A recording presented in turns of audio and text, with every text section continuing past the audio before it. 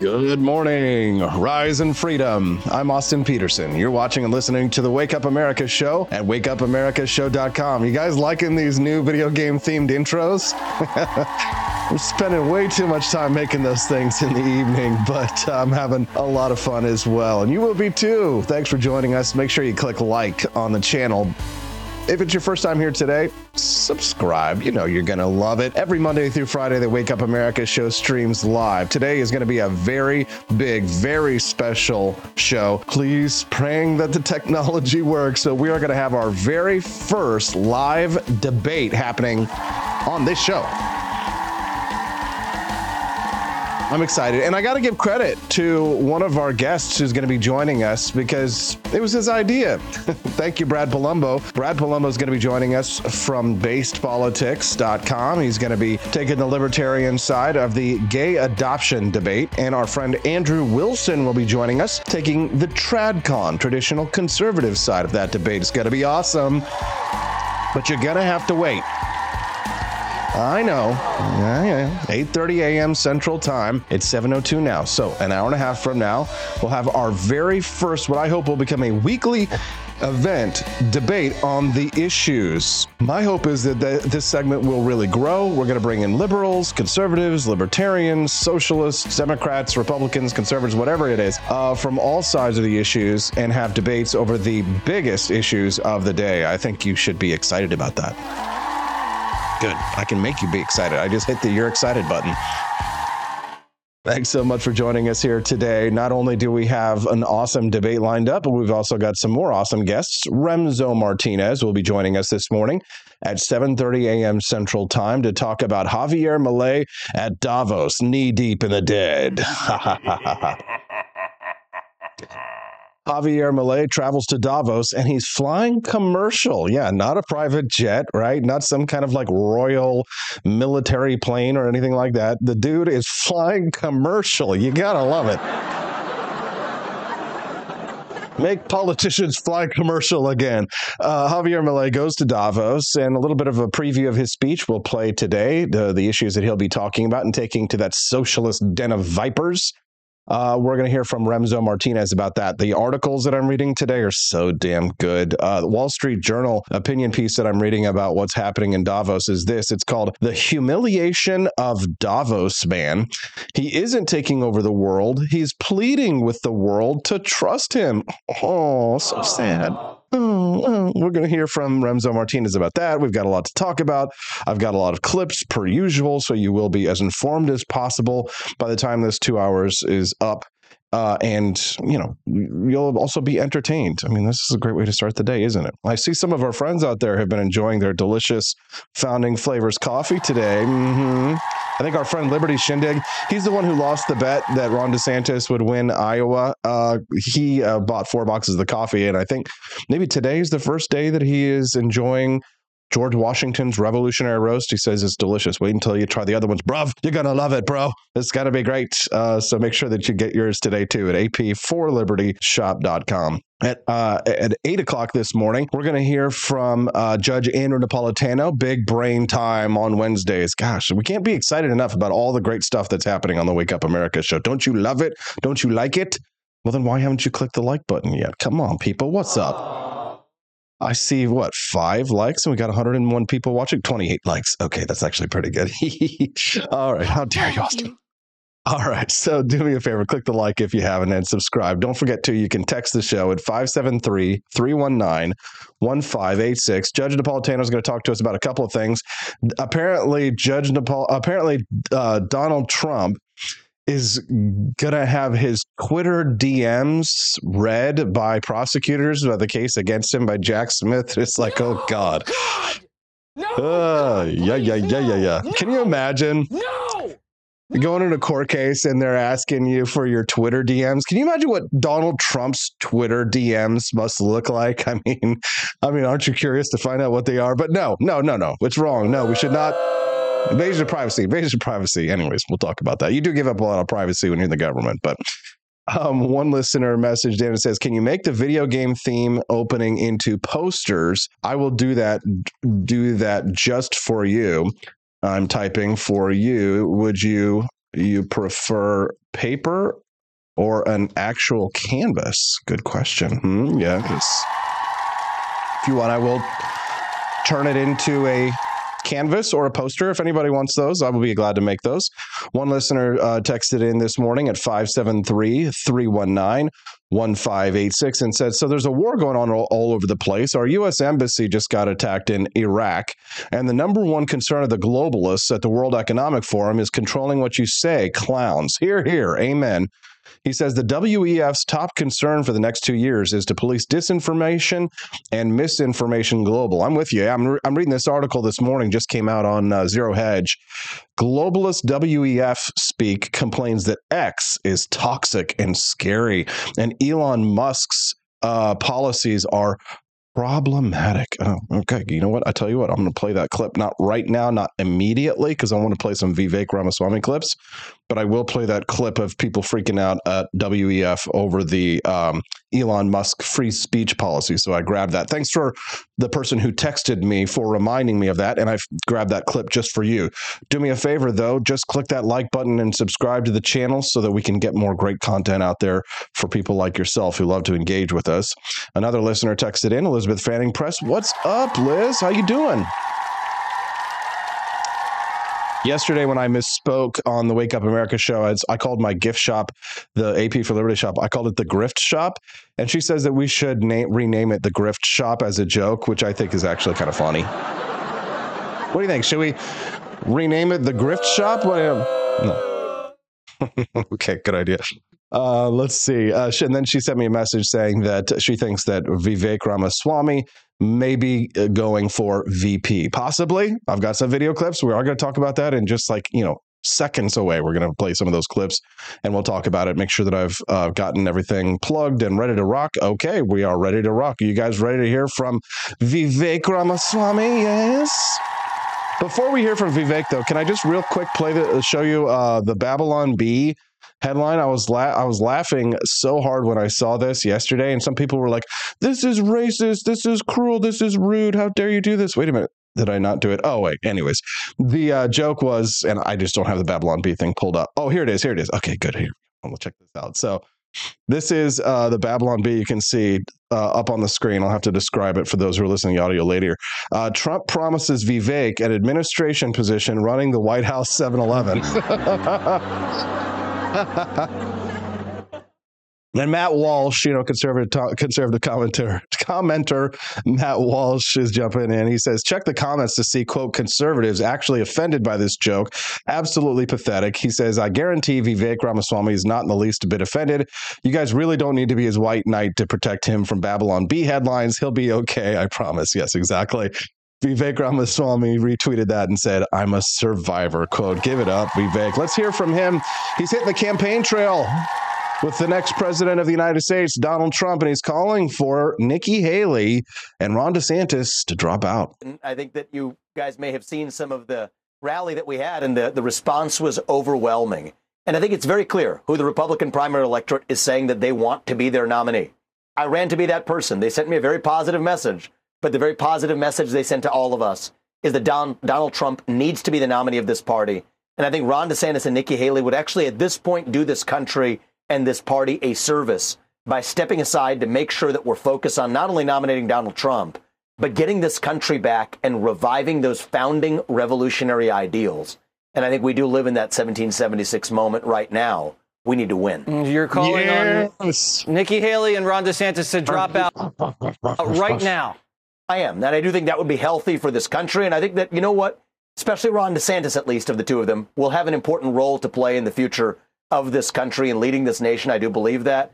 But I think that the right thing to do right now is the people of this country through the Iowa caucus. It's the most grassroots process I've seen. I personally did over 390 events, built great relationships and goodwill, but the message they sent was clear. I think it's time to actually make sure we elect the right president, put America first, take the America First agenda to the next level. And you know what? America First, it's not even about Trump. It didn't start in 2016. That's right. It started in 1776. You're right. And so Donald Trump will be the right person to take this forward for the next 4 years. But we need to start laying down the foundation for this to live another 250 years. All right. And then some. And I do think that this is the right next step for us to take. which is why I proudly endorsed Donald Trump last night. I get it. Vivek. Chef's kiss. Like cake.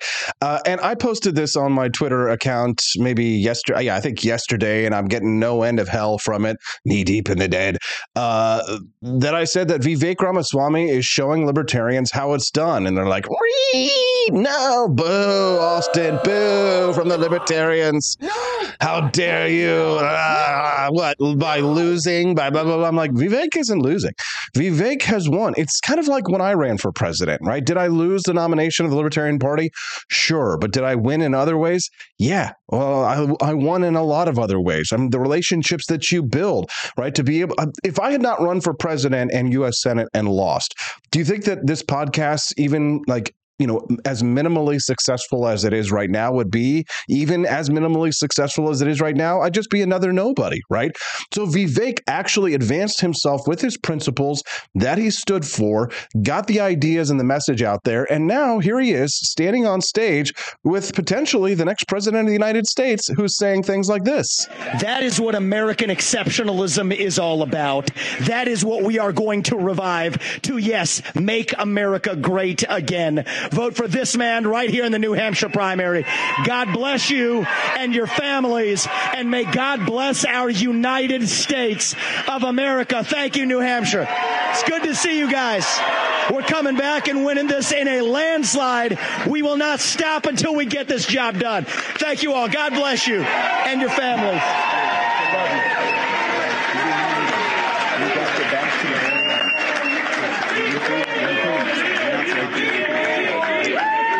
There you go. See, these are the voices that we want to have whispering in that ear. We don't want the Nikki Haley's of the world to be standing up on stage with the man on power telling him, oh, you should bomb Iran, or you should be doing this. We should send money to Ukraine. We want people like Vivek Ramaswamy whispering in the ears of power. Am I correct? Come on, people. Vivek Ramaswamy showing libertarians how it's done. VP, they shout, VP, VP. Thank you. Wow, how was that? Pretty good, right? That was pretty good, and he's a fantastic guy, and he's really, he's got something that's very special because he started off with a Zippo, and he ended up very strong. He did a great job. I was actually surprised when he called because he was doing well. And it's an honor to have his endorsement. He's going to be working with us, and he'll be working with us for a long time. Thank you. Come on, libertarians, take a page. Take a page out of the Vivek Ramaswamy playbook. I'm telling you right now, this is where we want to be. It's time for us to make America great again. Now, I did say that it is important for us to maintain our principles, right? Change your tactics, keep your principles while we are on the route to taking power from the government and returning it to the American people. Can I get an amen? Kim McCurry over in the live stream says, it was awesome meeting you during my campaign. She says, and if you had never ran, you would have never met Stephanie. That's an important point. Right? Think about that. In my U.S. Senate race, I may have lost the U.S. Senate seat or the race to take that primary here in Missouri, but I won a wife and a family, a beautiful wife and a house and 5.5 acres here in Jefferson City. I would have never been the radio host of News Radio KWOS here in mid-Missouri, made all of these friends. I wouldn't be here in Jefferson City right now broadcasting the show in this beautiful studio that Scott Fawn has graciously donated to me here to be able to be here. Give it up for Scott Fawn from the Missouri Times. I mean, this is how libertarians can advance themselves. I mean, here's the thing. We kind of joke about libertarian podcasters, right? And in many ways, I am more than just a podcaster. But sometimes when people ask me what it is that I do for a living, I would just be like, I'm a streamer. I'm a streamer, right? But aren't I really so much more than that? And you can be too if you get rid of that libertarian loser mindset. So that's what I'm trying to explain to libertarians this morning. I'm online and I'm talking to them about getting rid of this loser mindset that libertarians have. And these tweets that I'm retweeting to remind people of this, they're saying things like, for example, Vivek, unlike Milei, was more interested in culture war BS than actual liberty. What is wrong with you?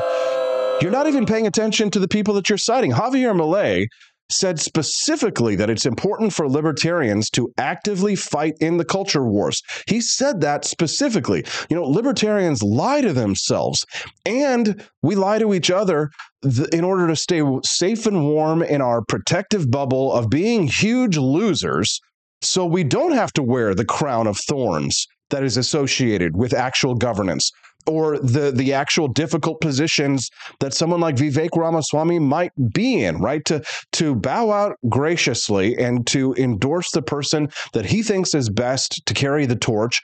Vivek Ramaswamy might not agree with Donald Trump on certain things, because I think Vivek Ramaswamy leans a little bit more liberty than Trump. As a matter of fact, I know he does. But we don't get everything that we want in this world. Part of being an adult is realizing that compromise is de facto part of the job. Get married, right? And start a family. You'll realize that compromise is a part of the process here. But this is, again, more of that losertarian talk that I just can't stand. Another tweet that I saw that was really, getting me fired up yesterday, or this morning, perhaps, psyops. People call my show a psyops show. That's hilarious. It is a liberty psyop. There you go. I can't stand the whole losertarian aspect. We have got to have a winner mindset. Even if you've lost before, you cannot allow the losses that you have had previously to define who you are, because once you start losing, it's easy to continue down in that spiral. And I've lost before. I've lost elections. I've lost debates. I've lost things that are dear to me, right? But I've also won certain things, right? And you have to build up the momentum of winning. It has to start with a winner mindset. Even if you've lost in the past, you have to learn from it. Take what you can from it, pick up the pieces, and start to rebuild and start to work towards your next victory. That's why yesterday this tweet that I posted went viral. I said, I'm calling all libertarians who want to fight to join me this year, 2024, in total war against the left. We have to take a page out of Javier Milei's playbook, unite a libertarian, conservative, populist movement, and defeat shit leftists this fall. Sorry for the language. Should have warned you. Do me a favor, will you click like and subscribe to the channel? You can also send us a text at 573-319-1586. That's 573-319-1586 is the text line. Our listeners are texting in. Some say some suppression coming in from Michigan for GOP. Backers of the Michigan GOP chair vote to retain her and ban those that vote against her from leadership for 5 years. That's party politics for you. Jesus. How to watch yourself on that one. The Wake Up America show is brought to you by listeners and viewers like you. When you click like and subscribe, you're helping to support the channel. And do us a favor when you share us with a friend. Let people know that, hey, the Wake Up America show is a great way to start the day. Hey, do you want to see what the idiots over at the Lincoln Project are doing these days? The pedos over the pedo project. They've put out a new ad against Donald Trump. So ho-hum, so boring, but it's hilarious. Let's laugh at the never Trumpers. God made a dictator. And on the 8th day, God looked down on his planned paradise and said, I need a man to test the will and goodness of a free people. So God made a dictator. Oh, Hitler references already. So cringe. If you're listening to the audio later, you can't see that. Of course, they're putting up Adolf Hitler. It's Donald Trump. Donald Trump is Hitler. Oh, no. Oh, no. He's Hitler. He's going to put us all in cramps. Oh, God, it's so stupid. God said, I need a man who failed in everything but theft and broken promises to live in a golden palace and convince the poor he serves their needs. So God made a dictator. God said, I need a wicked man to lead the common folk with hatred and fear. So God made a dictator. God said, I need a corrupt man who is above the law and immune from justice. So God made a dictator. God said, I need a man who will use violence to seize power. So God made a dictator. God said, I need a man whose followers will call black white, call evil good, and call criminals hostages. So God made a dictator. God said, I need his political party to obey without question, and the press fear his wrath. So God made a dictator. God said, I need a cruel man who uses his power and position to punish and harm his opposition. So God made a dictator. God said, I need a man who breaks the faith of even his most godly followers and leads them to idolatry. Place him above me. Okay, first of all, this meme that you're seeing up on the screen right now is hilarious, okay? And I'm pretty sure that this wasn't a serious painting of Donald Trump on the cross as Jesus with the American flag draped around him to cover his gibbly bits, and Nancy Pelosi putting the spear in his side, and Melania like washing oil on his feet with a MAGA hat on the cross. I'm pretty sure that the person who made this as a joke meme, but the Lincoln Project is taking it seriously. Here's the thing. Even if it's some MAGA boomer did make this and made it seriously, I personally find this freaking hilarious. Place him above me. So God made a dictator. And then God said, I sent this man to test you, and until you cast him down, you have failed. So God made a dictator. Oh, God. Oh, God. Oh, God. That's so cringe. Oh, it's so cringe. God. How dare you? How dare you? Ugh, I need something to cleanse my palate after that. Let's hear from Javier Milei, who is getting ready to head to Davos, about what he's going to be talking about at Davos. We're going to hear from Remzo Martinez in just a few minutes about that. As usual, I will translate the Espanol. What is the purpose of the trip to Davos, he's asked? To plant the ideas of freedom in a forum that is contaminated by the Socialist Agenda 2030, which will only bring misery to the world. What will Wednesday's presentation be all about, senor? What is the theme of the speech? That freedom is the key to prosperity. What is the point of meeting Kristalina Georgieva of the IMF at the hearing you'll have on Wednesday? To continue the conversations by making very clear our convictions, to change course as set by the new government. Yeah, muchas gracias, Mr. President Javier Milei. What kind of assholery will be conducted at the World Economic Forum? Well, it'll be things like this. For a long time, I was on Twitter, and now it's become such a toxic place that I've concluded it's not a worthwhile place to spend time. And as you've said, it is exhausting. So you do have to pick and choose. And you have to think about where the places where you can get your message across. But I am trying to figure out, I mean, I have given up on X, what a scary name that even is, right? And I don't know what the alternative is right now. So the question of the social media, I must say that I have abandoned Twitter too, so X, because, yeah, it's a toxic environment. And we talk about, I have no solution on that, but I think one day it will come the moment of the code of conduct in these places, because journalists, if you spread crazy news and insults, and if you crazy news and insults like, oh, I don't know, that COVID-19 was a lab leak and not from a pangolin that kissed a turtle, perhaps. If you spread things that are very uncomfortable for us globalist leaders at Davos, then viva sensitivus code of conduct, yeah? But it's Donald Trump who's Adolf Hitler, not these guys. They're not Hitler. It's Donald Trump who's Hitler, not these people. Racist things. It can be amended. Exactly. Why social medias that have such big power, we still can, because it's new, but I think there will be a societal reflection on how information is brought there. Of course, on X, now there is also the policy of the owner that is problematic, but I think this is a problem of the society of the future, the deontology in social media. Interesting. You know, conservatives and libertarians used to dominate social media. Conservatives and libertarians used to be the top trends. Sorry, I keep hitting the music button there. Used to dominate the trends when remember when Facebook used to be, you'd log in and there would be the top trending stories and articles on Facebook. You know why they got rid of that so quickly? Because conservatives used to be the dominant voice on Facebook. And a lot of that has to do with the aging demographic that likes Facebook. But they started shutting that down. Remember, like so many people are already forgetting. Don't memory hole what they did to us before the 2020 elections and in 2016, in the 2016 elections, what the left did to social media to censor us, neuter us, to shut us down, silence us, suppress us, right? Obviously, that's all still going on and it's widespread, but we all know that it goes one way.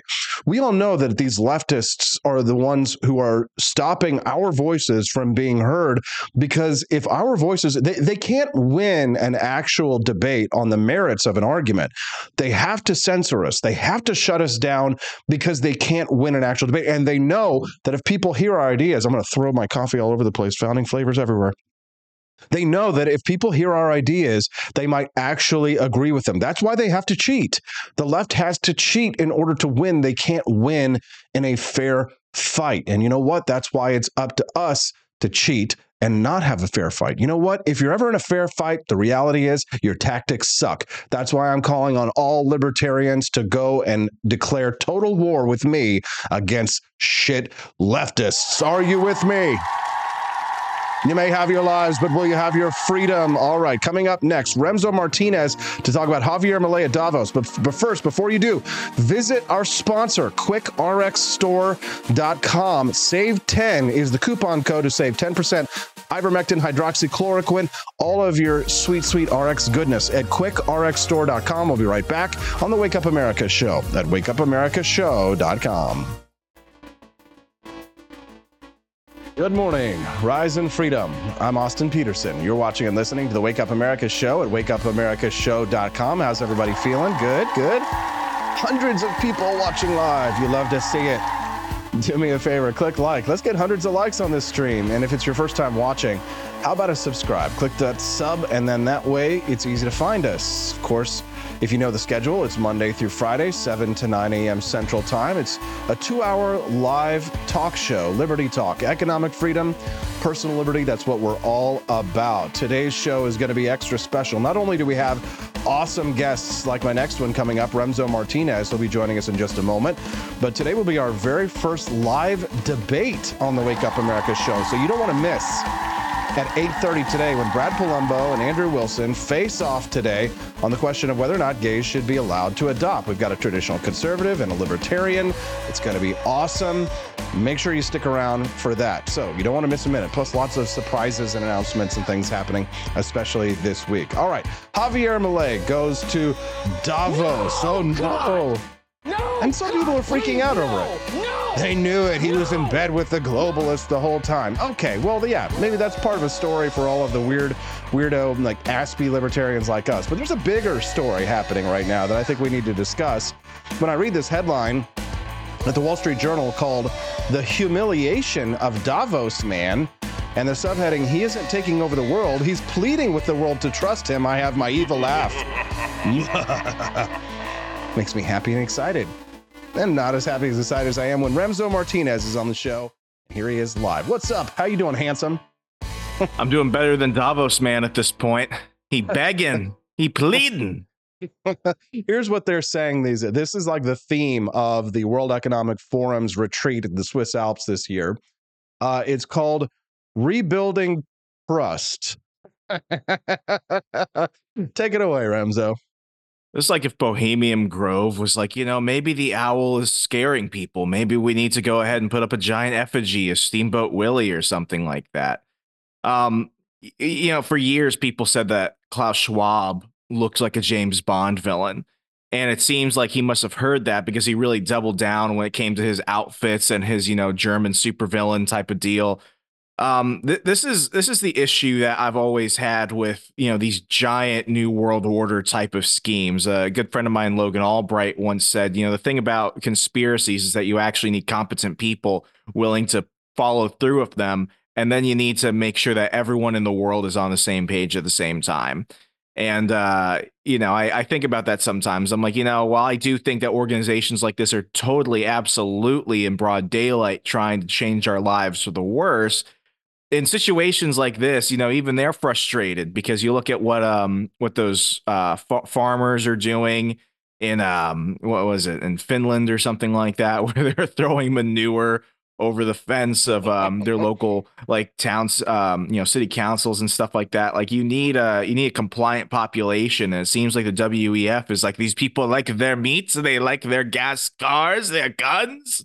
Why won't they just, own nothing, eat the bugs, and be chill about it? I mean, it's moments like this where I'm like, wow, maybe there is some hope for humanity. Maybe we're not completely doomed yet, because the supervillains are literally complaining that they're not getting away with enough at this point. So this is what the Wall Street Journal says. The real scandal of Davos isn't that it's taking over the world, it's that it's failing. The Davos agenda, controversial in some quarters, right? Decarbonization, gender equality, and the abolition of dire poverty, right? But far from being able to impose their agenda on a captive world, the Davos elites are wringing their hands as their dream slowly dies. I mean, there's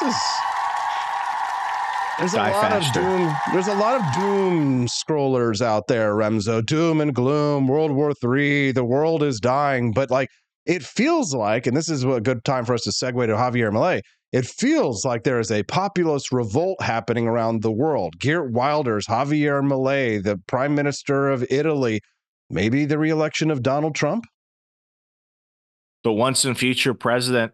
I thought the same thing about Jair Bolsonaro in Brazil. And I know a lot of people don't like him for many things, but yeah. I he was one of my favorite world leaders at the time.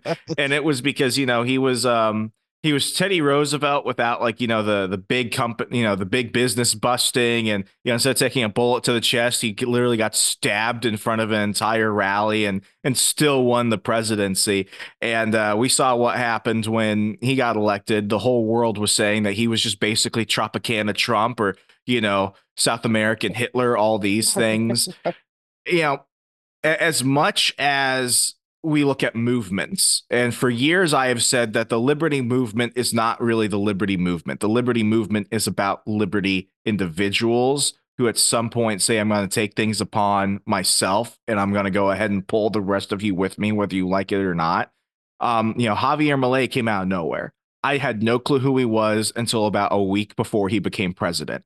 And you had a lot of these pundit types who went ahead and said, oh, yeah, I knew Milei was going to be president, absolutely. No hesitation. And it's like, bro, you didn't even know who he was like 3 days ago. I say the same thing about, the current governor of Virginia when he was running a couple years ago. I mean, I looked at him and I was just like, youngkin. I was like, this guy is interesting. I've been working in Virginia politics my entire life. And you had a lot of the same regular characters saying, oh, all these X, Y, and Z factors are why he won't become governor.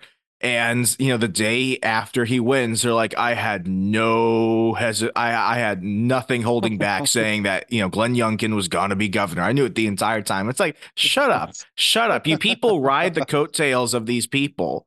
And then as soon as they actually do all the hard work, you come in and take the success of them. And then for the folks that, are always contrarian, they always find a reason to hate them. I look at your X feed, Austin, the amount of hate that Javier Milei gets because he has a hot wife. He plays soccer, the guitar. He's getting stuff done. Like, listen, folks, if you're not getting a hard on from what this guy is doing, I guess you're just not liberty enough. OK, that's Remzo Martinez joining us live on the show right now. If you're enjoying that content, click like and subscribe. The numbers continue to rise. I'm sure that's because Remzo is fun and funny. We're glad to have him here on the show.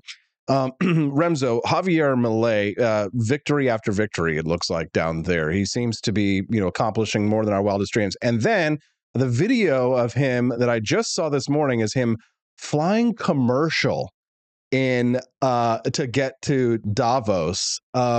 Make politicians fly commercial again. That should be our new rallying cry. He really is the real deal. He's legit. People are trying to smear him because he's going to the WEF or Davos, but the thing is like, it's just like Vivek Ramaswamy.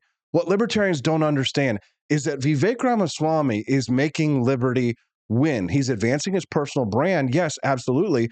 But he's doing it advancing ideals that are very close to what we believe. It's like so many people are allergic to winning, or maybe it's just like, there is a word that I sometimes use as like conspiratard, right? At some point, like the conspiracy brain will like will make you retarded. Yeah, going back to Milei flying coach, did you ever see that I think it was Kurt Russell movie, Executive Decision? Yes, great film. Man, listen, I'm not saying I want everyone to fly jets. I do because global warming is a lie. But that scene where the senator is taken hostage and the whole plane is taken hostage, I'm like, if he wants to take one plane to Davos, that won't upset me. But that's neither here nor there.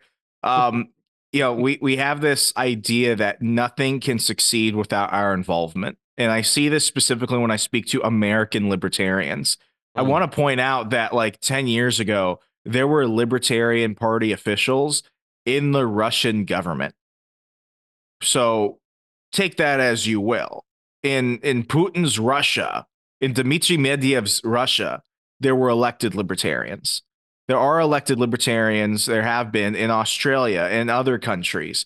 And then when we look at our record here, we only get that when somebody decides to commit political suicide and switch party affiliation. I think in the United States specifically, libertarians are just so accustomed to watching defeat after defeat that the idea that something can happen in other countries that aren't as awesome as ours is just, a slap in the face. And the way I see it is, the fight isn't about me. The fight isn't about you. The fight is for liberty for mankind. And if you have nothing good to say about this, just shut up, sit back, grab your popcorn and watch, because Milei is going to do it with or without your support. He was doing it before you even knew who he was. Now, obviously, Javier Milei is a great example for us to look to. But when I talk about Vivek Ramaswamy, I also get a lot of sniffs, a lot of noses in the air, right, from people who are like, he's not liberty enough. He's not good enough. He's not Javier Milei, et cetera. I mean, obviously, no one will ever be perfect. But Vivek Ramaswamy as VP, that would be a huge step in the right direction, at least according to me. What about you?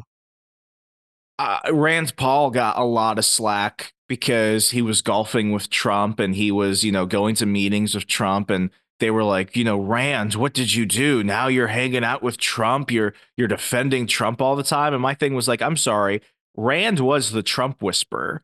How many good appointments did we get because Rand Paul was the person holding out, because Rand Paul was the person giving advice? How many wars did we not get into because Rand Paul was teaching Trump foreign policy? So my question was, it's like, if you have to be in a room where the big decisions are happening, would you rather somebody like that be there? Or would you rather, Trump have just surrounded himself with John Bolton the entire time?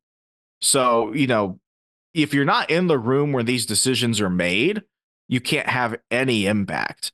And I have to remind myself, the same people saying this about Vivek Ramaswamy are the same people who said this about Rand Paul. They're the same people who said this about Ron Paul. They will always be there. But at the end of the day, these men know what they have to do, and they're getting it done. And if we can say one thing about Vivek Ramaswamy, is that he has ended the neocon class forever.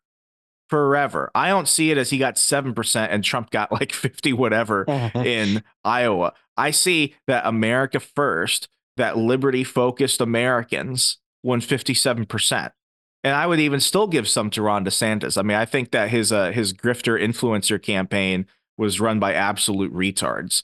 But, Ron DeSantis, I think, should be president one day. I still really like him. It's just not now. I've been saying that for years. The worst thing you want. I think he just thought that he ran like an establishment style campaign, that it was going to be, like a George Jeb Bush style campaign, that he'd sail to victory. But it was weird because in the beginning, he tried this whole X.com platform launch, which didn't work well for him. And then it was one stumble after another from there. But I mean, he never came and talked to people like us. He never came and talked to the podcasters, right? There was no access that was available to him. It was very remote, very removed. And I think a lot of people, even in Florida too, and you saw with the vote, with the way that the polls have shown in like Miami and places where Ron DeSantis won a resounding victory in his general election down there, he's not going to win Florida. He's not going to win his own state in the Republican presidential primary. I mean, that's a huge slap in the face. And I mean, if I were him, I would avoid that kind of embarrassment and drop out now, because to me, the real play for people like us is hashtag never Nikki, right? Before Absolutely. We can go out and fight Joe Biden, we have to stop Nikki Haley, right? Yeah, that's what's come down to. And I mean, if DeSantis, when you're getting your advice from Eric Erickson and the Christina Pushaw and the others, like you got to stop. Like he wanted to have one foot in the anti-establishment camp, and then he had like a whole leg in the establishment camp, and it was like, dude, like you were making really good decisions before this. What the hell happened? But yeah, I mean, it's got to be never Nikki at this point. It's like people really look at what's going on, and what's striking is, I still see certain people within our ecosphere who are still like, well, I don't have a dog in this race. I'm not voting for anybody. And I'm like, listen, man, I'm not saying like the world is going to end, but like, remember $15 eggs like a year ago? Remember that horrible withdrawal of Afghanistan? You look at what the Biden administration has run through America, and it's like a Jerry Springer episode on crack. Like, we're not even in House of Cards territory. Like, there's a literal crackhead in the White House. We have a man of dementia who's being carted around. Like, you don't see a difference between him and Trump, because here's what I remember. I remember no wars. I remember cheap gas. I remember jobs. I remember a Big Mac costing $1.50 less. Like, come on. Was he perfect? Absolutely not. And people get offended when I say he was the most libertarian president of my lifetime. I'm not saying he's libertarian. I'm not even saying that, he likes us. But man, we had a seat at the table. Things were getting done. If you turned off the TV and you looked around, things were pretty awesome for a little bit. And I want that back. Yeah, same. Completely agree. I'm with Renzo Martinez here. What about you? If so, click that like button and subscribe to the channel. You're watching and listening to the Wake Up America show right now. 225 people watching live. We're glad to have you here. I know many of you are probably tuning in for the first time, and you're probably enjoying the content. So clicking that subscribe button, it makes it easier for you to find us. But if you've got a good memory, don't forget, every Monday through Friday, we are live 7 to 9 a.m. Central Time. Please adjust for your own time zone and come back and join us. Drop a comment, a like, and a subscribe to help support the ideas that Remzo Martinez and I believe in, which is economic freedom and personal liberty. Look, it's Liz says, I like Remzo a lot. We're getting lots of praise for our buddy Remzo today. Good. So I guess one last line of questioning here. What should we learn? What do we have to learn from Vivek Ramaswamy or Javier Milei? What are the lessons here for people, Remzo, to learn from these two gentlemen? Well, first things first, have you ever heard Milei sing hard rock? No. Dude, you got to go YouTube that stuff. Really? That is hardcore. They are pop culture figures, much in the way that Trump was. Vivek knew how to communicate with people. People were making fun of Jake Paul for going on the campaign trail with Ramaswamy. I thought that was smart. In terms of actually getting young people, in terms of understanding the culture, one, it helped that he was not 85 years old, but he understood he had to be charming. I mean, he would go out on the campaign trail and he would play piano for people. He would rap Eminem. Like, he's a pop culture person. He speaks the language of regular people. Whether he is or not is a completely different thing. That's neither here nor there, but he could do that. Milei was a soccer star. He was in a rock band. Austin, I'm telling you, it's going to be your ringtone by the end of the day. Okay, go ahead and do Javier Milei rock band. I found it. Okay. Okay. Yeah. So go ahead. So, I mean, they were part of the culture. They had, a personality developed over time. And that way, when he became the Austrian economist type of person, then people are willing to listen to him. It's kind of like a Joe Rogan effect. You go in for one thing, next thing you know, you come out with all this other awesome information that you didn't know you were getting. So I think that, engaging in the culture, and when I say that, I'm not saying, go into a culture war where you're trying to cancel MLK Day on MLK Day, the same day as the Iowa caucus, some people were like, that's how you're going to get people back. That's where DeSantis failed. That's where a lot of people failed. The ideas of liberty are enticing. People want to hear them. They don't hear it enough. If you can speak to them on their level in some way, if you have achievements that are outside of just the political realm, that's how you're going to make movements, make friends, and get shit done. There you go, Remzo Martinez. He gets done. Welcome to the Wake Up America show. Remzo Martinez, you make the show so much more fun and funny. We'll definitely be having you back. Thanks so much for your time. Thanks for being generous with your time. We appreciate you. Is there anything else you want to share with our listeners or plug before we let you go? If you're awesome like Liz, go ahead and follow me on X at Hey Remzo. That's HEYREMSO. Thank you so much, Austin. There you go, Remzo Martinez. Give it up. Give it up. Thank you to Remzo. We appreciate you very much. Stop hitting the music button, Austin. All right, there he is. Give us a like and a subscribe. We appreciate all of our listeners today. It's going to be an awesome one. We're going to have Judge Napolitano, Big Brain Time, 10 minutes from now. 8:30 a.m. Central Time, we're going to have our first live debate on the show, and I'm just praying that things don't break down, the technology actually works, and everybody's computers are fast and there are no problems. All right, so I think this might be the video that Remzo was talking about here. Javier Milei dressed as ANCAP man, anarcho-capitalist man. Let's see. Let's take a look and listen to see. Hold on. Oh, you know what? It doesn't want to. Here we go.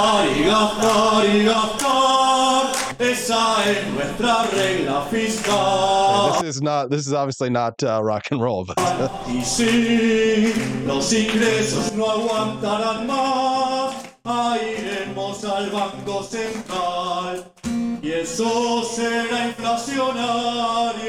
Y esto será inflacionario, si no le aflojan al gato, entonces la crisis vendrá. All right, it's not the worst I've ever heard. I don't know that I would put that in my ringtone, like Remzo said. Here's Javier, flying coach.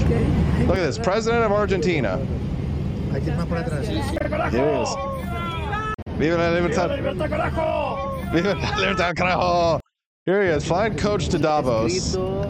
I'm so jealous of freaking Argentina. How dare you? How dare you have a more libertarian president than the United States? We have to put up with this. America is a nation that can be defined in a single word. I was going to put him.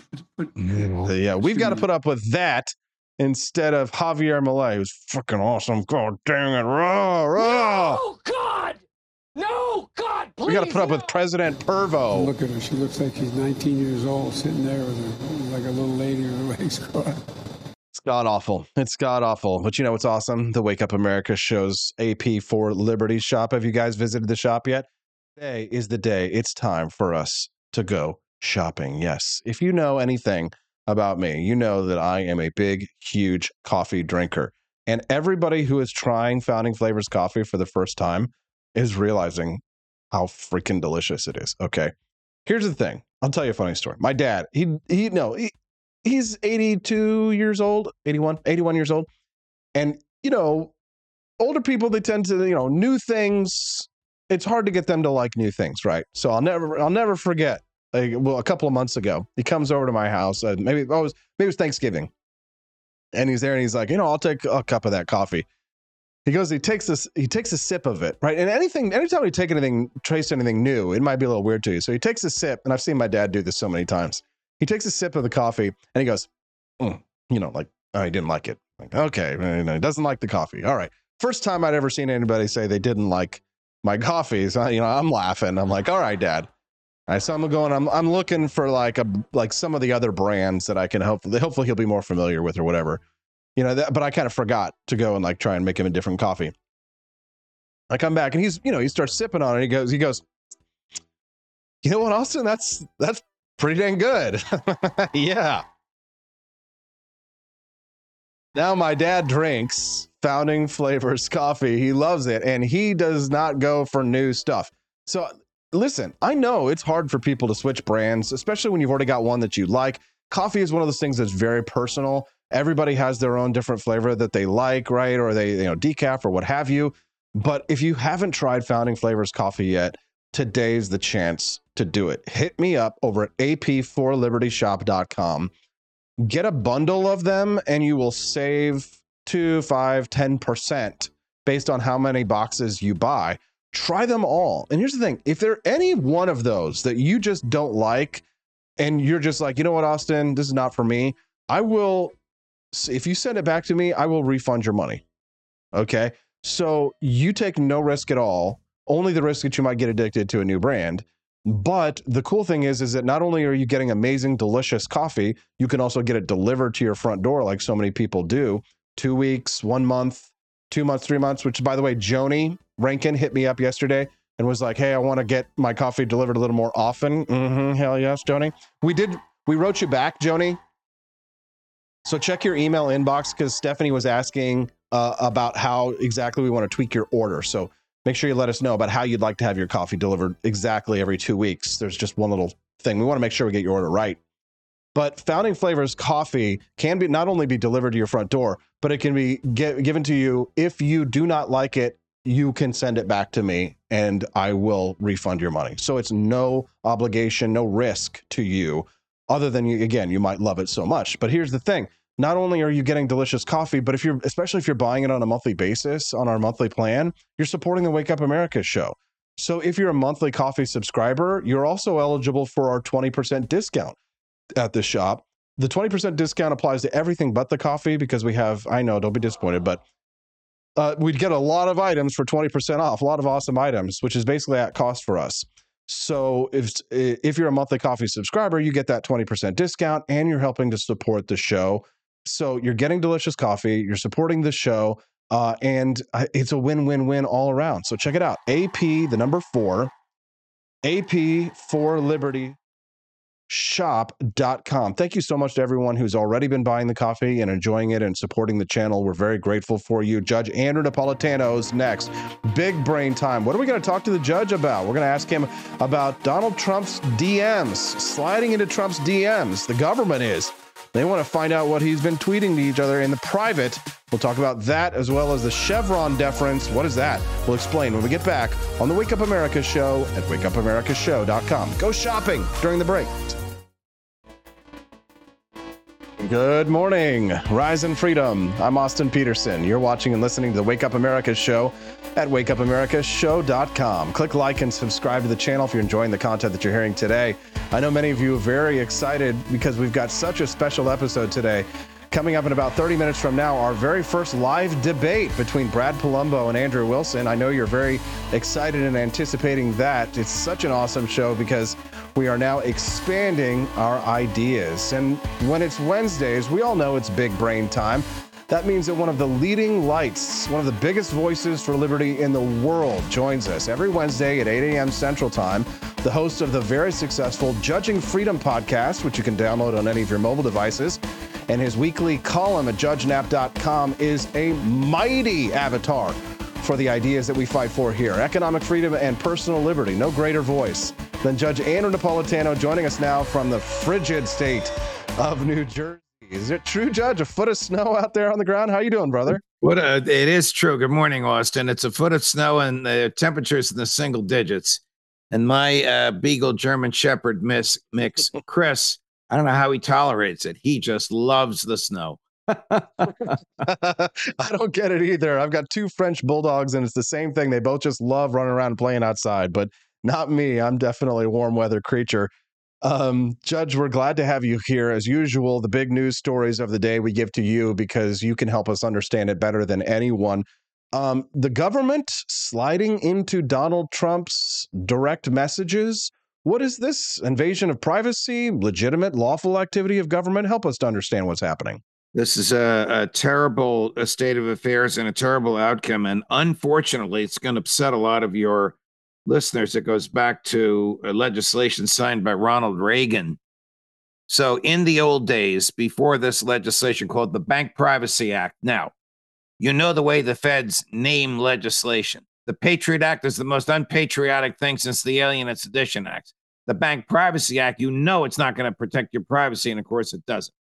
In the days before that act, if the government wanted your bank records, it would subpoena them from the bank, and the bank would tell you, and you would have 10 days in which to challenge the subpoena.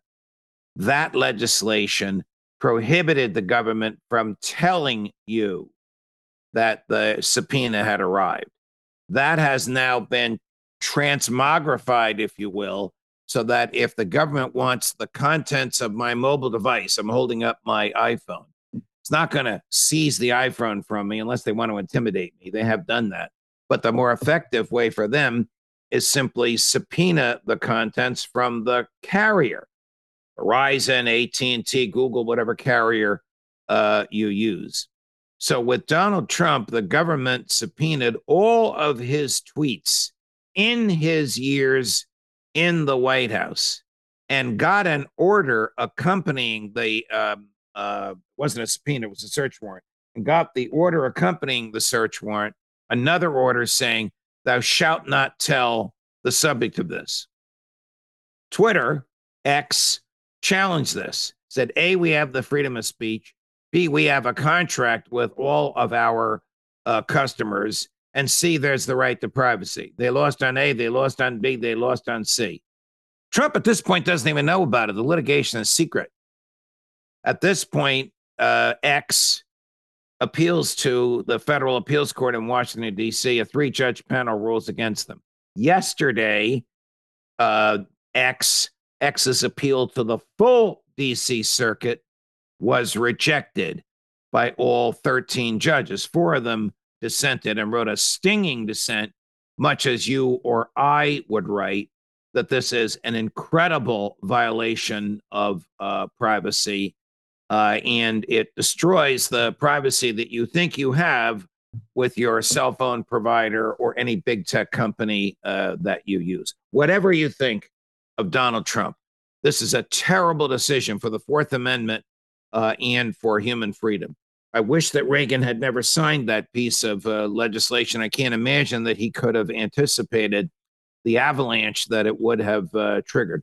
I'm holding up my iPhone again. This has nothing to do with banks, of course, although there is banking information in here. But the language in it and the statute and the values underlying the statute have allowed the courts to allow the feds to expand their scope and seize anything they want from a third-party carrier, telecom, internet service provider, without telling you. So that's where we are this morning.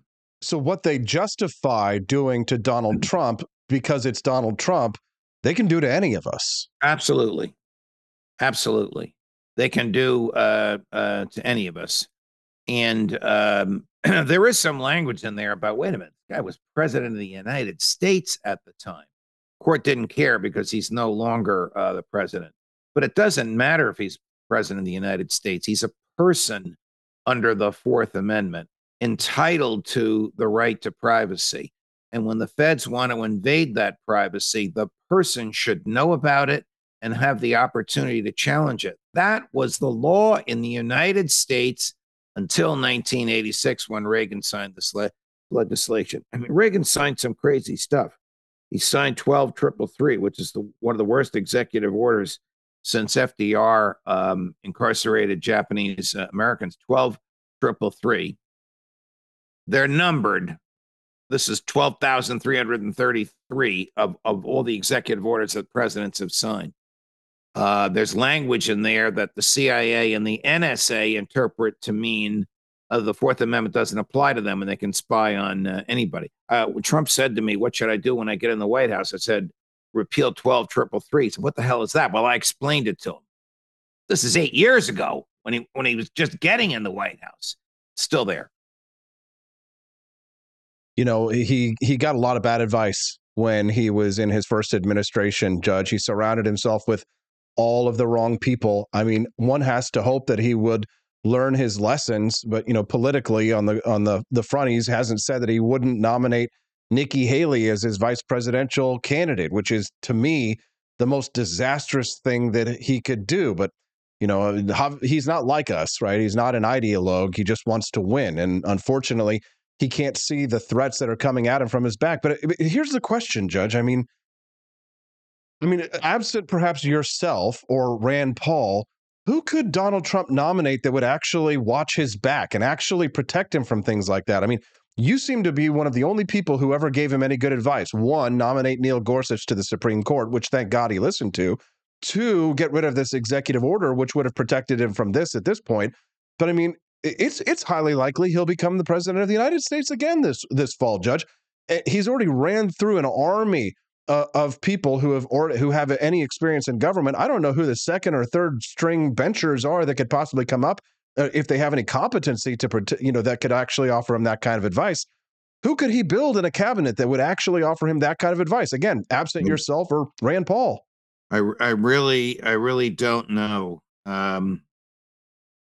He has some very good instincts, and then they're often negated by the people around him. But look, Austin, I might be giving this interview to you from my chambers in the Supreme Court of the United States if he had not listened to the people around him. Oh, Judge, I couldn't resist saying that. He interviewed me for it twice. Judge, we should not be laughing about this. I want to be crying about that. Then we could have said that the most libertarian Supreme Court judge would be Judge Andrew Napolitano at that point. God, and our country would be a much better place. I mean, Amy Coney Barrett and the other Supreme Court justices other than Gorsuch really were not of our ilk. I didn't even really feel like they were that close to Scalia, to be honest. But anyways, that's neither here nor there. We're going to get another chance, Judge. We're going to see what happens if Donald Trump wins. I think if the election were held today, he would win. I don't know if things change between now and then, what could change, but obviously things can. Republicans are experts at seizing defeat from the jaws of victory, but we are hurtling towards a constitutional crisis, Judge, with things like this, the invasion of privacy in his Twitter DMs, his desire for vengeance that he claims that he wants to enact on day one. I think January 6th was only a preview of the riots of Black Lives Matter in the cities during the COVID-19 pandemic, the mostly peaceful riots, if you will, that occurred. I mean, we could be on the cusp of an actual hot, full-blown war in this country if Donald Trump is elected. It's both terrifying on one side and thrilling on another. I don't know how to feel about it. How do you feel, Judge? I am sorry to say that I share your views. I think dangerous times are coming ahead. I've said before on your show and elsewhere that I don't think the federal government lasts much longer. That's not necessarily a bad thing at all. I just hope that, like the old Soviet Union, it collapses of its own weight peacefully rather than violently. But it is clear that there are forces in the country on the left and on the right that don't care about natural rights, don't care about the primacy of the individual. The concept that the majority rules is acceptable until the majority starts interfering with your natural rights, among which is the right to privacy, the right to be left alone, amongst many other rights, of course. Well, it's interesting. One of Trump's defenses in all of his criminal cases, except for the Mar-a-Lago documents case, which in my view is the most serious one for him to be concerned about. One of his defenses is First Amendment, freedom of speech. He can say what he wants. I mean, for Fox, when I was still there, I analyzed that speech he gave on January 6th. Every clause in there is protected by the First Amendment. Every single clause is protected by the First Amendment, as is much of what happened on January 6th. Not the destruction and not the trespass and not the harming the police and all that, but the showing up there. There are people that were arrested for showing up and cheering the crowds on. The First Amendment protects your right to do that. Unless the government doesn't care about the Bill of Rights. And that's what we have today. And it doesn't matter if the government is a Republican or a Democrat. If he is interested, I'm going to talk about the other side of Donald Trump. If he is interested in using the Justice Department for vengeance, that is extremely dangerous, and will provoke an equal and opposite reaction from the people against whom he is seeking vengeance. It seems as if that happens, that would be the equal and opposite reaction to what they're already doing to him right now. But Judge, I'd like to talk about the possibility, if you were on the Supreme Court, of how you would have ruled on this next case, which my Senator Eric Schmidt brought to my attention this morning when he talked about the Chevron deference, something that not many people are talking about. We've mentioned it before on this show, but it has massive implications for people who care about limited government. Before we get there, I just want to remind all of our hundreds and hundreds of people watching, good morning, that I'm Austin Peterson, and I'm speaking to Judge Andrew Napolitano this morning on the Wake Up America show about life, liberty, and the pursuit of happiness. And if you're enjoying that content, I'd love it if you'd click like and subscribe to the channel. We'd be very grateful to have you come back and join us. The judge joins us every Wednesday at 8 a.m. Central Time. We call this Big Brain Time, when we get into the real nitty-gritty of what's happening in international and national politics. And we truly respect the judge's opinions on questions like the next one. The Chevron deference, what is it? How could it potentially overturn a massive amount of federal government power, Judge? So we'll go back to Woodrow Wilson and his creation of the administrative state the idea of a government by experts in fields of expertise beyond Congress's competence. An example is the Food and Drug Administration. So that's the facade. The reality is Congress wants to control our lives, but it doesn't want to take the blame. So instead of voting on regulations, like some bureaucrat has to approve aspirin before it can be sold, it gives that authority to bureaucrats, uncheckable, unanswerable bureaucrats. The administrative state, whether it's FDA or EPA, any one of the three-lettered non-law enforcement entities, they can write their own rules, enforce their own rules, interpret their own rules, and punish the violation of their own rules, all within house. When this happened to Chevron Oil in the 80s, the issue was how many parts per billion could a certain pollutant be in the atmosphere. Chevron challenged the science behind the rule. And the Supreme Court said, we will not accept challenges to the science behind the rule. We will defer to administrative agencies when it comes to their technical field, whether it's the EPA and it's the parts per billion in the environment, or whether it's the FDA and it's the parts per billion in aspirin. I'll continue with my analogy on aspirin, because they know more about this than we do. So we will assume the science and the rule is correct. Our only construction in the court is, does it violate any other part of the Constitution? That deference is called Chevron deference. And since 1984, whenever anyone victimized by a federal administrative agency has challenged what the agency did, Chevron deference has prevented the challenge from reaching into the reasons behind the rule. Now comes the craziest case you can think of. And the rule is the number of fish you can take from the sea. So how does the government know how many fish you can take from the sea? It puts a federal agent on your boat against your will.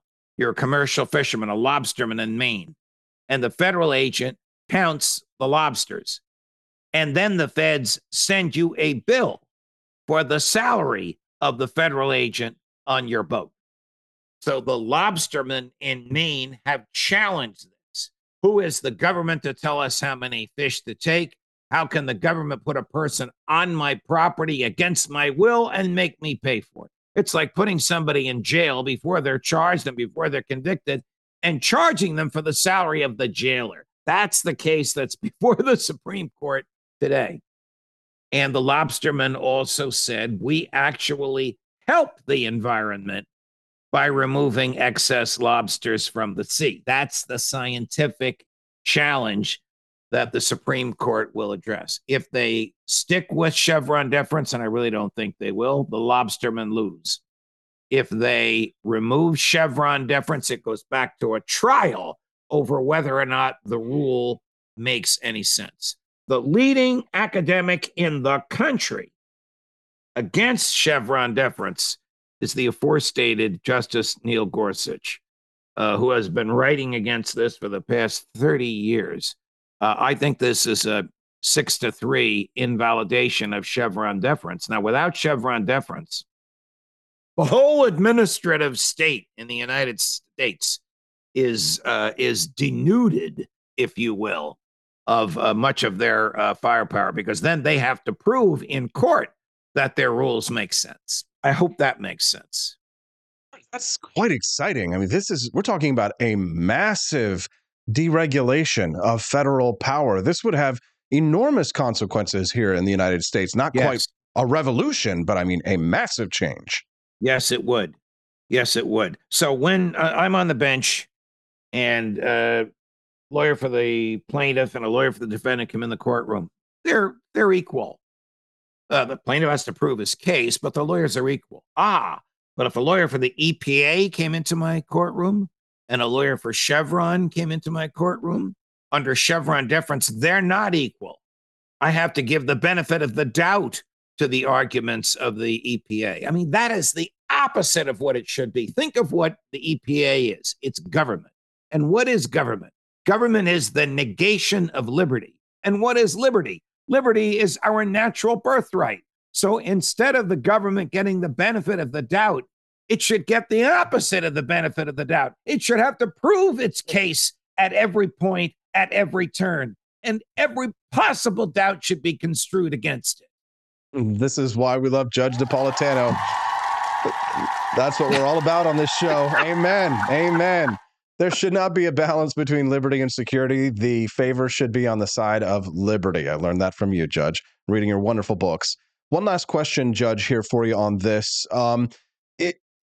Ships sailing through the Strait of Hormuz, ships that are trying to engage in international free trade, which we believe in, have been attacked by Houthi rebels from Yemen, firing not only on merchant shipping, but on American military vessels.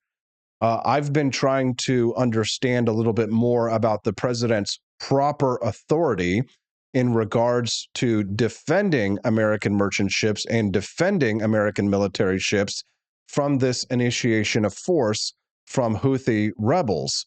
There is a War Powers Act which governs how the president is allowed to respond underneath this kind of a scenario. You've detailed it in your newest column, which is appearing at judgeandap.com tomorrow.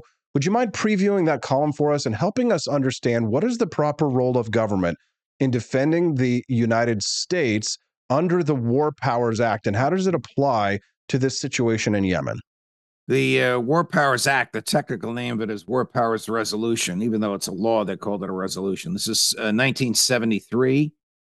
This is in reaction to Richard Nixon bombing Cambodia. He vetoed the War Powers Resolution. It was enacted as an override to his veto. Nixon's veto, by the way, was not based upon a constitutional argument that the Congress can't give the president its power to declare war. He felt the Congress was clipping his wings because he had to report to the Congress what he was doing. So under the War Powers Resolution, the president can start any war he wants, fight any battle he wants, kill any foreign foe he wants for 90 days. And then he has to tell the Congress. And if he tells the Congress and they do nothing, he can keep doing it. If he tells the Congress and they say stop, he's got 90 days to bring troops home or to stop the violence.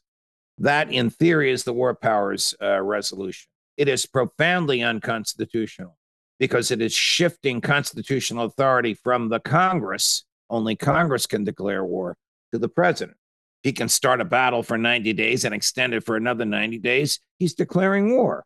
Madison himself said if the president could both declare war and wage war, he's not a president, he's a prince.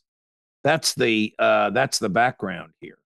What modern presidents have done is, instead of informing Congress publicly, they have informed it privately.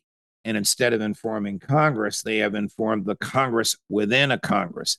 Did you know there's a Congress within a Congress? You know that because you and I have talked about it and because you're smart and you know these things. The Gang of Eight, which is the Republican and Democratic leaders of each House's Intelligence Committee and of each House. So Chuck Schumer, Mitch McConnell, Hakeem Jeffries, Mike Johnson, plus whoever the chair and ranking members are of the House and Senate Intelligence committees, form the Gang of Eight. When the CIA or somebody from the White House comes to tell them something in a SCIF, a secure government facility, they can't reveal what they heard. So they can't tell their constituents who elected them. They can't tell the press who under the First Amendment are the eyes and ears of the public. They can't even tell the other members of Congress who theoretically selected them to these positions. So Joe Biden can fight all the secret wars he wants. Donald Trump could have done the same thing. Barack Obama could have done the same thing. George Bush did the same thing without the public even knowing about it. As for the Houthis and who they're attacking, what the hell are we doing there? The United States Navy has no business being there. There is no American national security interest there. I don't want our equipment destroyed, and I certainly don't want our guys being attacked, but they shouldn't be there. Putting them in harm's way And then when they get attacked, using that as an excuse to start a war is the moral equivalent of a false flag. It's the moral equivalent of starting the war yourself, Joe Biden, because he wants to run as a wartime president. So Joe Biden on one hand is saying, oh, Bibi, don't drop 2,000-pound bombs, drop 200-pound bombs. Don't destroy the whole neighborhood, just destroy one side of the street. This is ridiculous. At the same time, he's expanding the war by attacking Lebanon, a fellow member of the UN, in violation of the UN Charter, which both Lebanon and the United States have signed. Judge, I've got about... You can't make this up. Judge, I've got about a minute left, but I want to give you an opportunity to share with us who's going to be on your amazing Judging Freedom show, which is a huge hit online. Please let us know who you'll be talking to for your next episode. Well, yesterday or Monday, I thought this would be a good change of pace. I had on our former colleague, Bill O'Reilly. Oh, my God, did I get clobbered by my own fans? I mean, you would have thought that I put Vladimir Zelensky on. Oh, man, did they beat me up. Judge, this is your last chance. One more like this, and we're leaving you. And I forgot how cantankerous he was. It's fun to watch. We went at it for with each other for about 25 minutes, like we used to do for 5-minute segments back on his show when you and I were both at Fox. He's as poorly read and misguided today as was then. but it was a lot of fun. He enjoyed it. He texted me afterwards, said he wanted to come back. I think people watched it because they wanted to see, what he's like. They love to see debates between great minds like that, Judge. And I now I've got to go back and I've got to see that.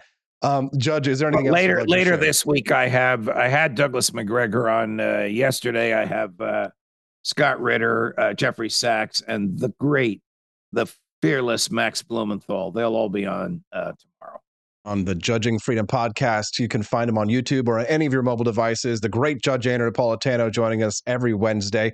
Thank you very much, Judge. Keep up the freedom fighting. We appreciate you. God bless you, Austin. All the best. Until next Wednesday. And you as well. Stay warm. That's Judge Andrew Napolitano. Give him a round of applause. Send us a text at 573-319-1586. All right, are you guys ready? Speaking of great minds debating, Andrew Wilson, Brad Palumbo debating the question of whether or not gays should be able to adopt in this country. It's going to be great. Don't go away. We'll be right back on the Wake Up America show at wakeupAmericaShow.com.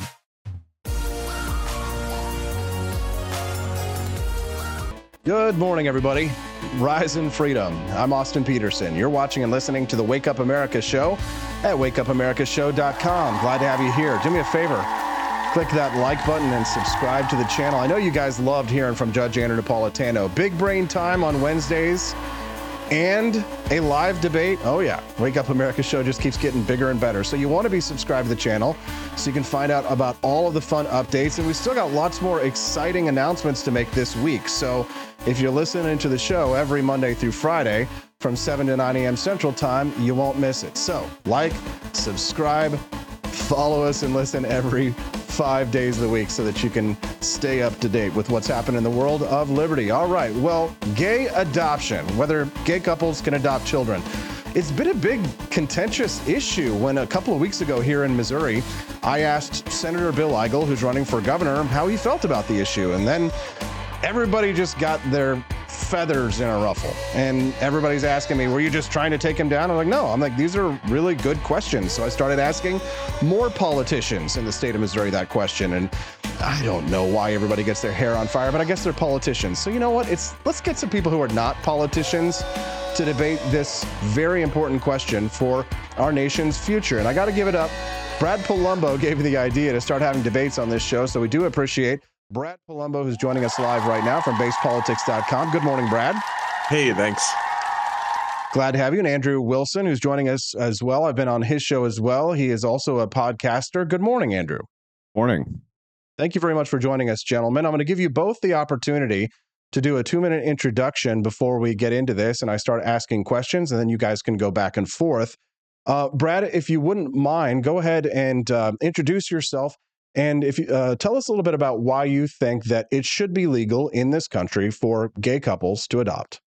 Yeah, absolutely. So thanks again for having me. For folks that don't know, I'm Brad Palumbo, political commentator, YouTuber, co-founder of Base Politics, reformed journalist.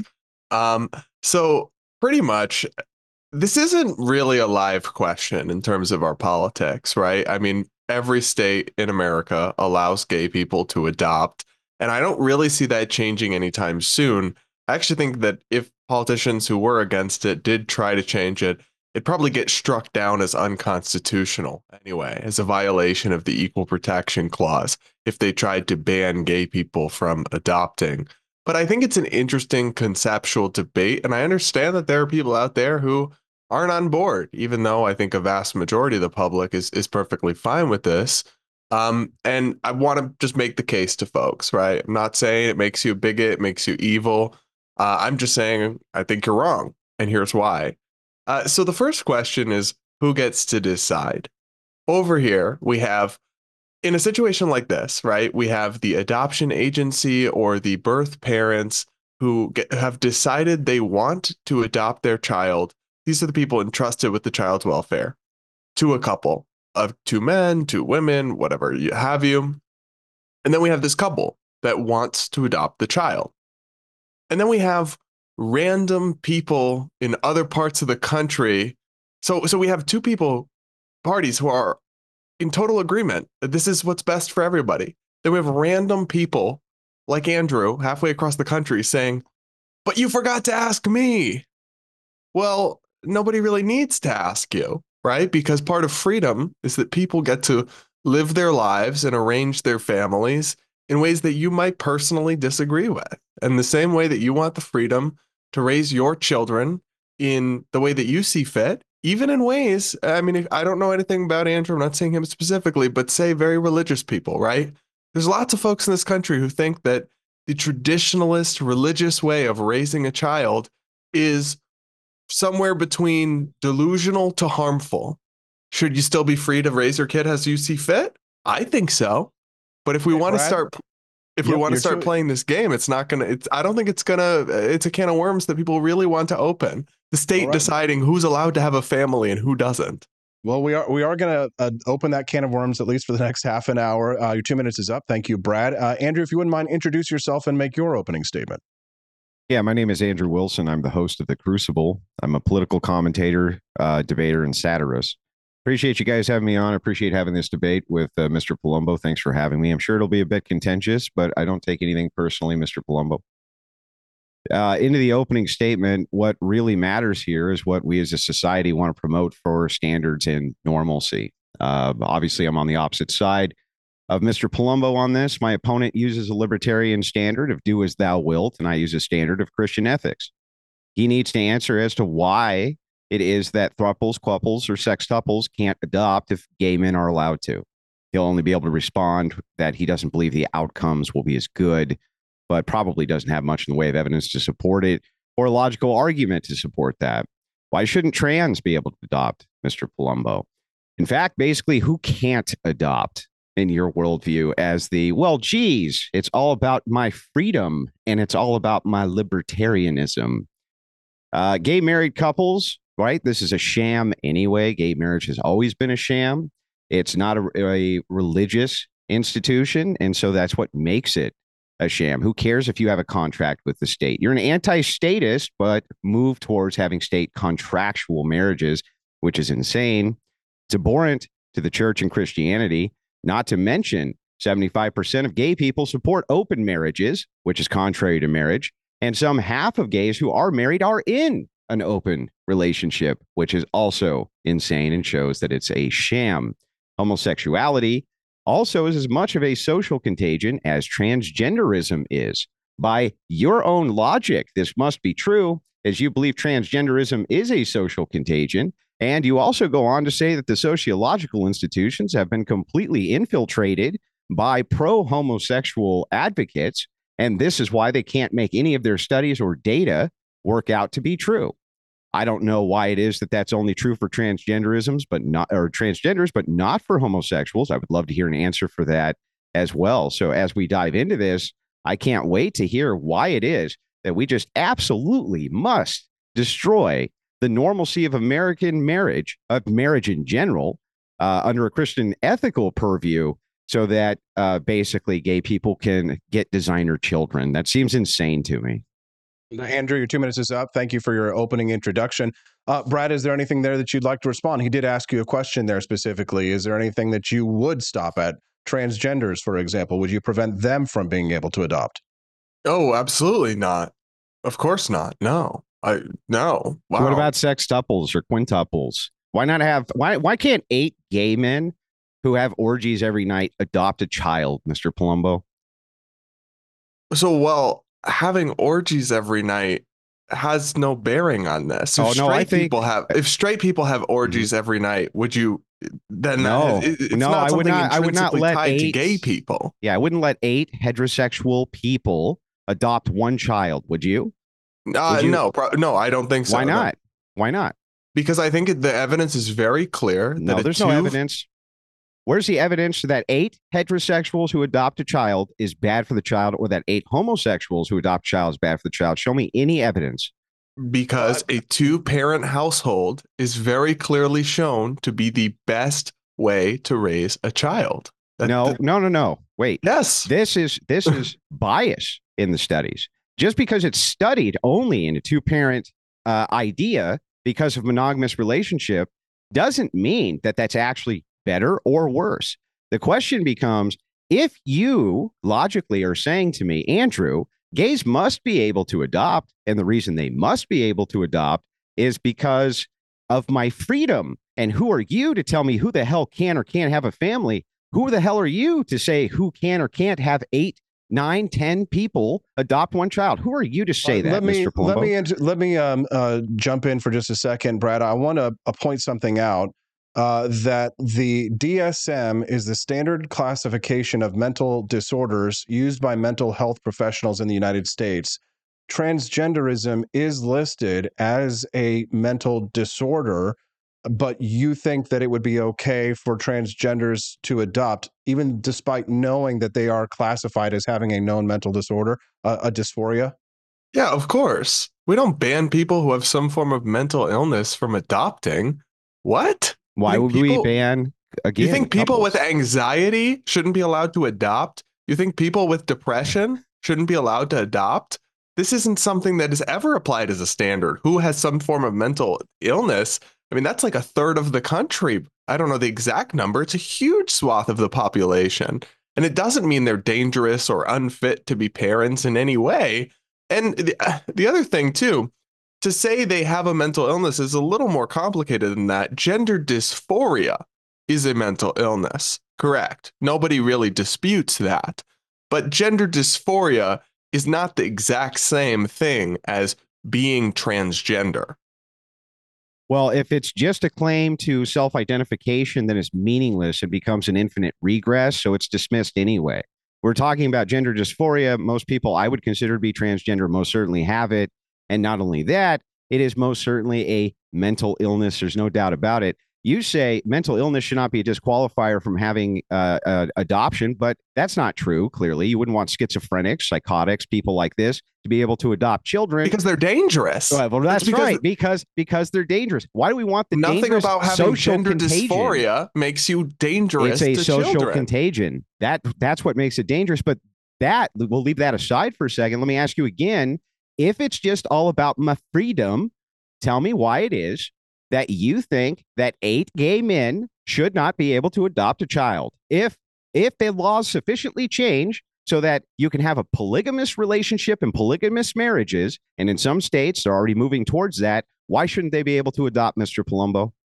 Well, I think the truth is that most people wouldn't place a child into that scenario. So most adoption, if I was running an adoption agency, I don't think that I would adopt out to somebody. If you're asking me, should it be completely illegal? I don't know that it should, but I don't think that people would really choose to place, because these are the people who are entrusted with children's welfare, right? Who run adoption agencies, or the parents who are giving up their child for adoption. They're trying to choose what they think is going to be the best home and family for their child. And I think they should have a lot of latitude in that. And I think very few people would want to adopt their child into these organizations homes. Well, these organizations use the same standards of sociological metrics, which you yourself reject as being completely corrupt, being completely infiltrated and corrupt by leftist propaganda. They use those same metrics to decide where a child goes or doesn't go, or there wouldn't be gay adoption to begin with. They use those same metrics to do that. Are you just saying any studies? The same organization. Any studies are illegitimate or flawed. No, that's your standard. Your standard. I'd like to, you're just of evidence, making something up. The timestamp is at 21 minutes in your video, your last video that you had with a transgender individual. You said to them, the AMA and the APA has been completely and totally taken over by pro-LGBTQ crazy people, essentially. I'm paraphrasing, but that's what you said, sir. I did say that. I think they've been infected by woke ideology. I do believe that, but that has no bearing to your on ideology. Every study ever done. What are you talking about? So that when it comes to your ideology, it's fine. Andrew, I have a question I'd like to ask of you, Andrew. Can you provide any concrete evidence or examples where allowing gay couples to adopt has led to negative consequences for children beyond any theoretical concerns? Well, this is framing. So it wouldn't matter if I could or I couldn't. What matters is what's consistent. I want Mr. Palumbo to tell me why it's not, and he still hasn't answered this. Why is it not consistent, Mr. Palumbo, to let 15 gay dudes who live in a house in a polygamous marriage adopt a child? Can you tell me that? Because that would be bad for the child. That would probably be harmful and confusing for the child. You're just making that up. I don't think I am just making that up. I think that's pretty clear. One piece of evidence that that's true. I don't think we've studied it because I don't think that's happened very often. Then you just made it up. Well, we have very clear evidence that it is not harmful for children to be raised by same-sex parents. Extraordinarily clear evidence. Hundreds of thousands of people have been raised by those parents lovingly, and your standard is not harm for this. Just the same metrics, and in fact, in some cases, better metrics than average, because the subsection of the gay community that seeks to adopt is only a small subsection of the gay community. And it's people who are very family oriented. It's people who want to raise a child. It's people who have good financial resources, typically.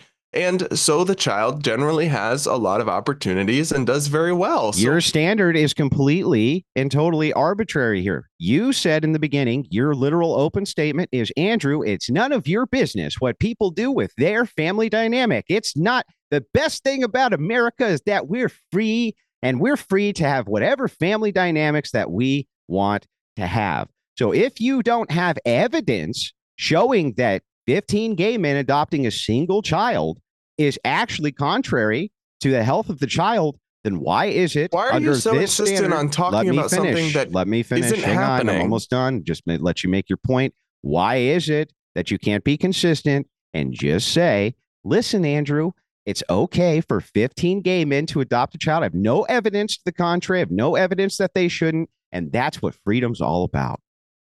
Well, because I think that you would need to, basically the burden is on you to prove that something should be prohibited, that people's right to form a family should be denied. And so to prove that, you would have to show evidence that that is very harmful, and it's not happening. You just destroyed your own argument, sir. No. Yeah, you just said what you're saying doesn't make any sense. You just literally said in order to stop 15 gay men from adopting a single child, that you would have to show evidence. The burden would be on you to prove that there's some negative connotation towards that child. So, Mr. Palumbo, right this second, absent that evidence, it should be fine for them to do, right? Well, there's a difference between fine and illegal, but I don't know if you would make it illegal. Here's the thing. If it ever starts happening, this is some kind of fantastical notion you've conjured for rhetorical purposes, which I understand is part of an argument. Nope. There was a 3-way marriage and they adopted a child, sir. So we went from 3 to 15. You're off by a factor of 5 there. How many? Where should we draw the line? Should it be 5? Should it be 4?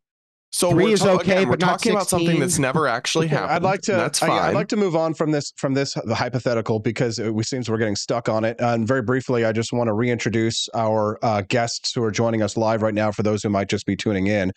This is the Wake Up America show. I'm Austin Peterson, and I'm speaking with Brad Palumbo and Andrew Wilson. We're having a debate about the question of whether a gay couple should be allowed to adopt in this country. Please like and subscribe to the channel. We'd love to have you come back and join us on the regular. A question. My next question here is for Brad. And the question is related to our belief in free markets and deregulation on this question of adoption, right? Don't you think that it's possible that the more we deregulate things like adoption, that children are essentially being commodified to a certain extent, right? Some people are saying from the traditional conservative community that they don't believe that gay couples should essentially be allowed to buy babies, right? So you do believe in some sense of regulation, at least some kind of government regulation of the adoption market to some extent. Is that correct? Well, so that has nothing to do with gay adoption versus straight adoption. Adoption costs money, right? And so if a straight couple is adopting or a gay couple is adopting, money is being spent to compensate for the adoption. The question of whether or not you are buying or selling a child, I think, is a little bit of a red herring, but it really has nothing to do with gay people versus straight people, because it has to do with just adoption. Are you against all adoption? That's an entirely another conversation that I guess we can have. It begs the question then, of course, that if there are government rules and standards for who can adopt, then it does open the door for there to be restrictions, such as if someone like Andrew Wilson were to vote on it, preventing gay couples from adoption. There should be some rules and laws regarding adoption, correct? Right, and they should be focused on the health, safety, and well-being of the child. Right. Yeah. I mean, I'm not saying that we should have black markets for babies, bid who wants this baby more? $50, starting at $50. Like, no, we should have a regulated and orderly adoption system that should be open to all fit prospective parents. And that includes a whole lot of gay and lesbian people. I mean, hundreds of thousands of children have been successfully raised by gay couples or lesbian couples in this country. I know some of them personally who wouldn't have it any other way, who are thriving and doing great in their lives. And frankly, it's something that people are just going to have to get over. It's here to stay. There's nothing wrong with it. There's really not much evidence against it. Andrew, it is your belief then that those regulations, which Brad believes there should be some regulations, your belief is that part of those regulations should be that it should be protected for only a straight couple, male and a female, to be able to adopt children, correct? Of course. Homosexuality is a non-procreative, reproductive, genetic dead end. There's absolutely no reason other than a social contagion. There is no genetic at all. There's no genetic information which states that a person will or won't be a homosexual. There's no reason to believe it's not a social contagion, just like there's no reason to believe that transgenderism is a social contagion. It's a reproductive dead end. Of course, this is going to lead to designer babies. These are the same people who lied to us and made the bold claim that, wait, this is all about just homosexuals being able to get married. It's not going to lead to insane things like children getting their genitals removed. That's the slippery slope fallacy. That's the slippery slope argument. We were completely right about that. We were totally right that when we allowed degeneracy to enter into the marketplace of ideas, absent any sort of regulation based on my freedom, we end up with these insane conclusions. Of course, this will go to designer babies. Mr. Palumbo is being completely disingenuous, and he'll be here 2 years from now on his YouTube channel saying, I just can't believe that now we're moving into the area of designer babies. I'm totally against this, even though what does designer babies ideology mean to you? Are you discussing surrogacy? What's that? Oh, what does designer babies mean to you? Are you discussing surrogacy? Look, it's all just designed for a ready-to-order child for homosexuals. As decadence takes over the United States marketplace, single motherhood shoots up through the roof and has been for many, many, many years. And what's going to end up happening is that adoption agencies, as they have an increase in the amount of children they need to go out there, of course, homosexuals are going to run to the front in order to get as many of them as they can. Why? Because I believe 100%, and I think most Christians believe, that you guys are proponents of grooming because your ideology only moves through social contagion. You're not born gay. There's no proof you're born gay. So how do you become gay? You become gay through social grooming. So you think that gay parents are adopting because they want to make those kids gay? Why is the propensity for children who are born inside of homosexual households? Why is their propensity for being homosexuals themselves so much higher than when they're raised by heterosexuals? Why is it so much higher for children who are raised by transgenders to themselves become transgenders if it's not those a social are contagion, those are two very separate and distinct things, because sexuality isn't a choice, it is an ingrained characteristic. Now, there's no proof for that. There is proof. Could you choose to be gay tomorrow? I see. So you're saying that transgenderism isn't a social contagion. They're born non-binary, right? No, these are different things. Gay and trans are fundamentally different, distinct concepts. Listen, female. I'm almost done here. I'm almost done. The female to male transgenderism suffer from autogynephilia. Most of them suffer from autogynephilia. That might be true, but I'd like to stick to the question of gay adoption, if you don't mind, gentlemen. I do appreciate it, and you guys are doing a great job here during this unique debate.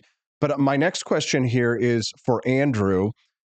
Is it fair to deny loving and stable homes to children in need just because the parents might be gay? There could be scenarios, for example, where someone becomes orphaned. Their parents are killed in a car accident, and maybe they have a lesbian aunt who loves their niece or nephew and wants to take them and have them a stable home. The alternative might be an orphanage, or it might be an adoption agency that might never see them get adopted out. Wouldn't it be better for that child's welfare to stay with that family member if their aunt or uncle happens to be gay, rather than to go through the family system? This is the problem with this entire agnostic, libertarian, nonsensical mindset. Okay, is it leads always to utilitarianism and consequentialism. It's the only way that they can ever do anything. So they go, if there's a possibility that these outliers, if there's any way that shape or form that we can say that the outcome might be slightly better than if they're in state custody, or even somewhat better than if they're in state custody, which maybe that's the truth, we'll ignore the entirety of the social contagion aspect of it, one, and then two, we'll ignore the entirety of the normalcy that we're trying to produce inside of society. What is a heteronormative society where the building block is the nuclear family, right? We're going to ignore all of the decadence and decay that comes with this so that there might be slightly better outcomes for a minute amount of children. That's insanity. So you don't make the exception proves the rule in some sense. You don't make policy based on outliers. That's crazy. We should never do that. It's always been a crazy way to look at it, and it should be rejected. But you could understandably, in that situation, say that might be a case where it would be better than putting them in the state system. But there could be cases where if they're not in the state system and they're not adopted by anybody, the outcome could be better. This is the problem with utilitarianism. You try to adjust. That's probably not going to be the majority of cases, that they're better off in state custody than with loving same-sex parents. Or gay marriage isn't the majority of cases. Gay adoption is not the majority of cases. You can't point to outliers, then say, Andrew, you can't point to outliers. You're pointing to outliers within this subcategory. So I'm pointing to outliers and you're pointing to outliers, like I just said. So what I'm saying is that in the vast majority of cases, gay adoption is going to be better than staying in state custody. And you're saying, well, in some tiny percentage of the time, it might not be. It's like, okay, but most of the time it will be. And the thing we're discussing is whether or not gay adoption should be allowed. Actually, my argument is that from a utilitarian consequentialist worldview, that you do not take into account what this does as a decadent profile to society itself. Instead, it doesn't do anything to society. Yes, clearly it does do something to society, unless you think that society is less or more decadent right this second. If you take a look at the sexual revolution all the way up to what I would call the homosexual revolution, which really started in the 90s, yes, society's become much more decadent. The reason you have transgender lunatics running around all over the place is because they planted themselves under the LGBTQ flagship, which had all sorts of rights organizations behind it. They integrated themselves into it because most transgenders are just gay men with autogynephilia, and that's the truth. They're gay men with autogynephilia.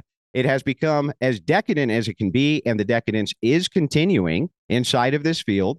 And you take none of the overarching societal standards into consideration. You only look at the minute outlier and say, for some children, sometimes this can have a better effect. That's crazy. No policy works that way. You want to destroy other people's families because you don't like them and they It's a don't sham accord with your family. own personal beliefs. It's not a Maybe family. we think your family's a sham. Well, Maybe that's we nice think that the you state think should go that. take your kids. You wouldn't exist without the reproductive normalcy of men and women. However, if every single homosexual disappeared off of planet Earth tomorrow, there would be not a single negative side effect for society, sir. Except for all the ones that work as doctors, lawyers, firefighters. The ones No. who Their take care of sexuality, not them as people. If their Why are you sexuality defining people's worth changed. as humans by their sexuality? The entire definition of how the homosexual lobby has defined themselves through pride and through everything else has been through their sexuality. All they celebrate is their sexuality. The entirety of the identity of the modern American gay man is their sexuality. Well, we're coming up on the end. I think people just want to live their lives and be allowed to be fully functioning, unique individuals and not have that one aspect of who they are held against them by folks like you. Oh, okay. Well, I don't want my gentlemen. entire society held hostage so that a couple of guys can have butt sex. That seems insane to me. Thank you, Just gentlemen. saying. You seem like a lovely guy. We are coming to the end of our the first part of this debate, and with their permission, we are going to extend this debate for at least another 15 minutes. Thank you both, gentlemen, for your contributions so far. If you're just tuning into the Wake Up America show, good morning. I'm Austin Peterson. We're hosting our very first live debate about the question of gay adoption. I'm speaking to Andrew Wilson and Brad Palumbo on this topic, and certainly a very spirited debate over this major question that we're talking about right now. Please do click like and subscribe to the channel here at rumble.com/AP4Liberty. For those of you who are just tuning in and missed the first part of this debate, we will be cutting this and posting this on the channel later so that you can enjoy it live at your leisure. My next question here is for Brad. The question of discrimination when it's not done on a governmental level, for example. So I would assume that you would be perfectly fine if a private adoption agency were to choose to discriminate against LGBTQIA plus couples on their own merits. A religious institution, for example, if they are placing couples, that would be something that you would be okay with? Well, there's two questions. Do I like it? No, not really.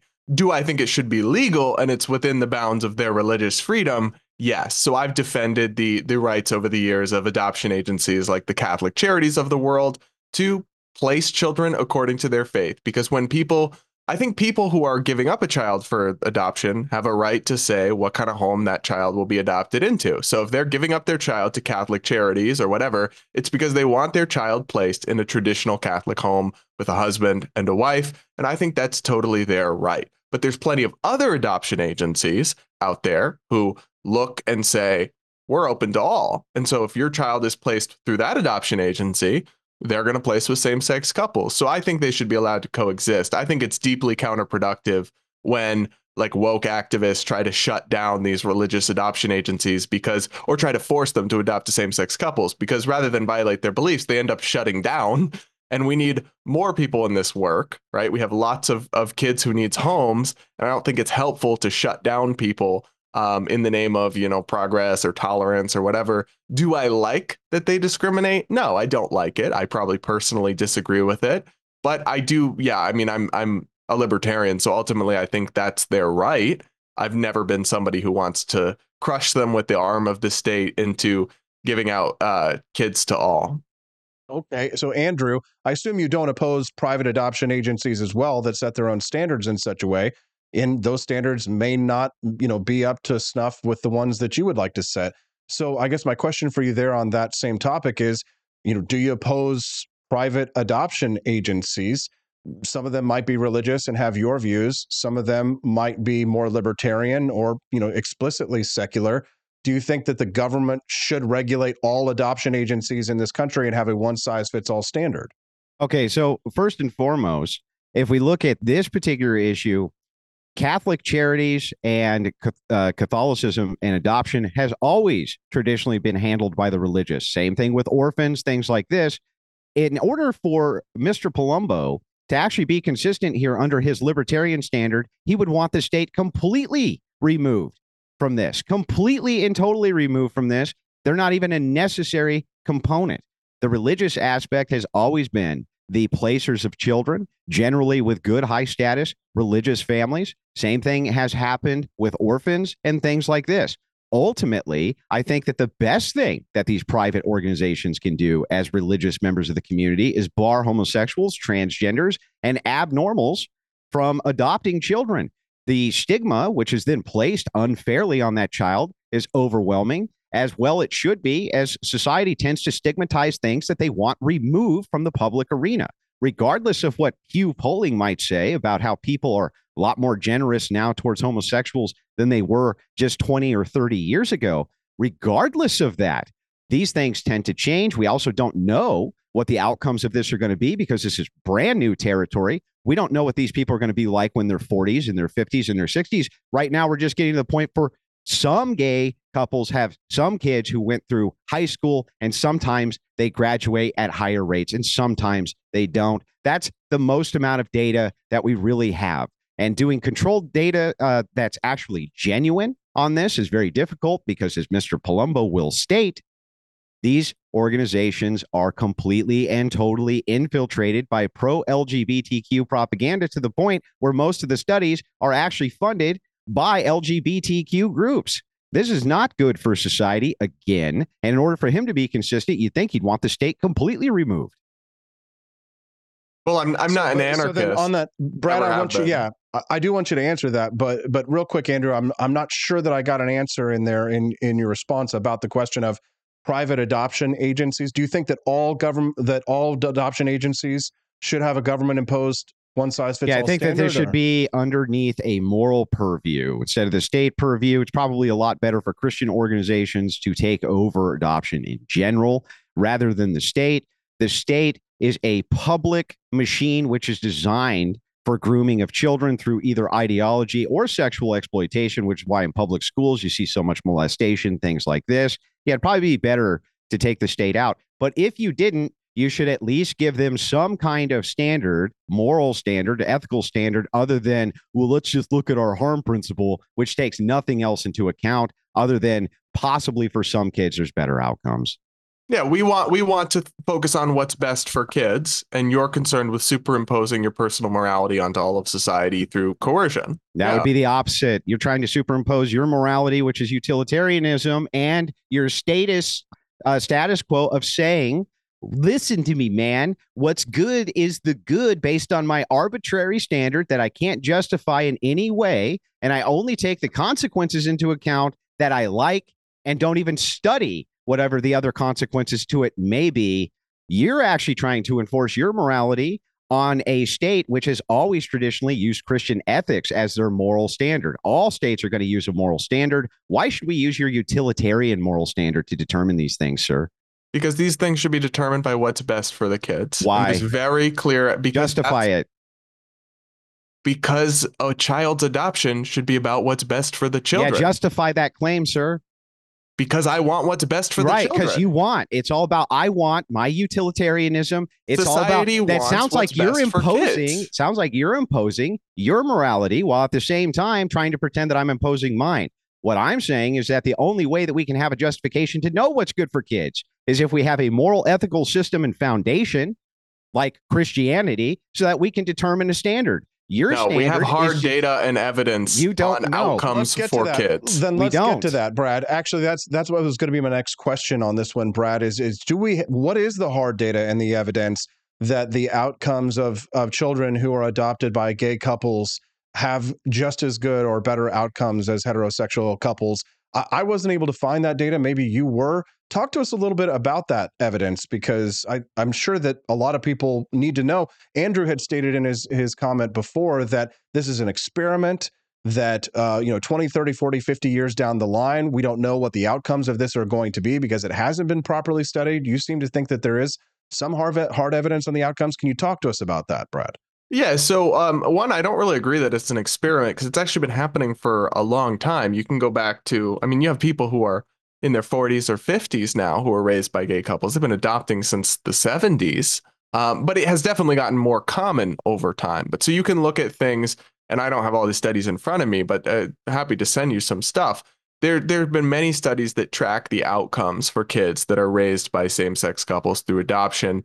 And most find pretty similar outcomes. Some even find slightly better outcomes than the typical adoption situation, whether you're looking at, criminal, how likely they are to have a criminal record as adults, how likely they are to graduate high school, how likely they are to attend college, how likely you can also poll them and ask how they feel about their parents and about their childhood and their family.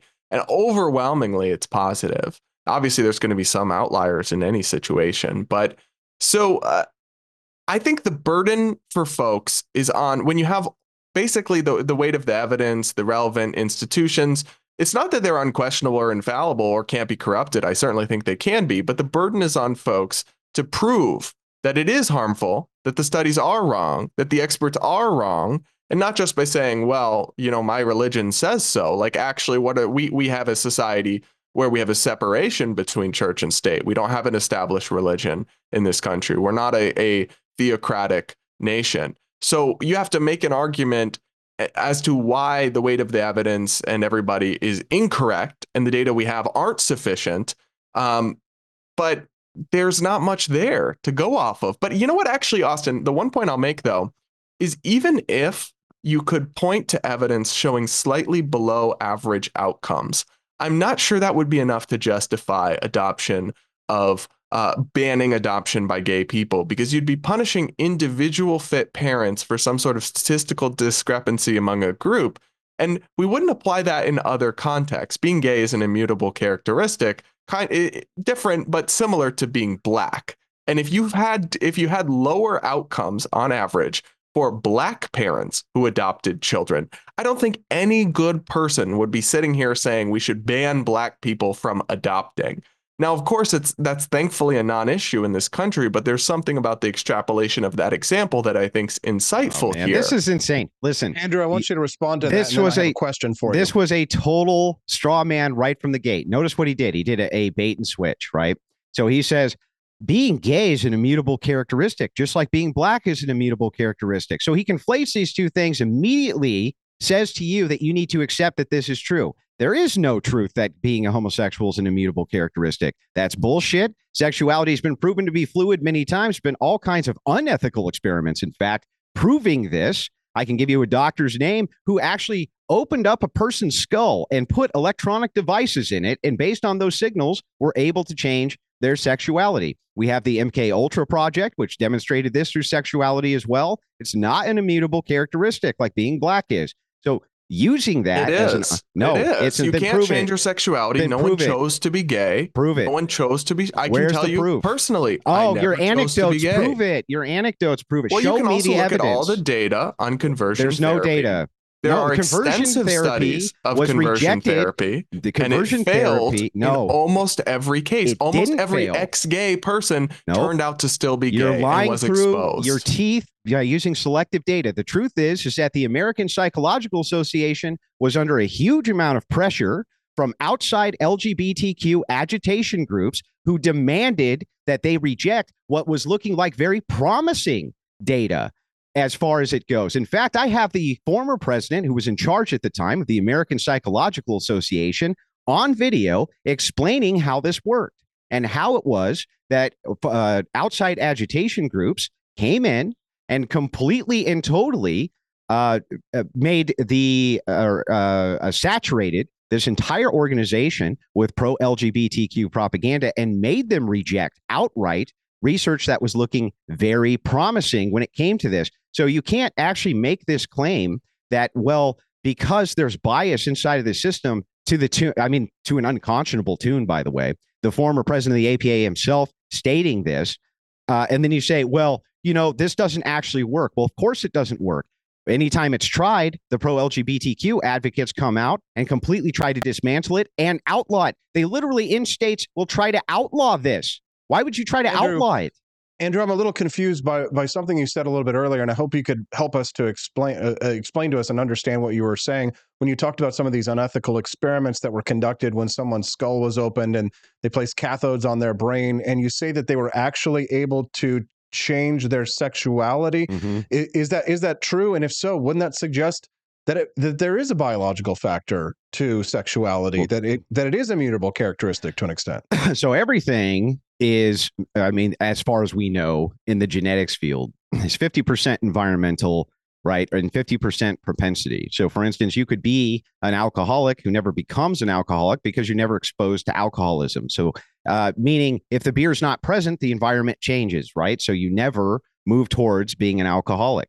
The same thing could be true under sexual conditioning. Maybe some people have a propensity towards it, but never would act out on it or even be bothered with it, except that environment and kind of the sociological push towards this thing can definitely influence it. We see this inside the trans community, especially. A fantastic way to look at this is showing the social contagion inside of transgender communities. There's no possible way that if that wasn't such a massive fad, that so many people wouldn't be moving towards it. Homosexuality is the exact same way. Yes, we can definitely demonstrate that sexuality can be changed if the conditions are necessary. And yeah, that's not a good thing. We don't want to promote that inside of society. It's a bad idea.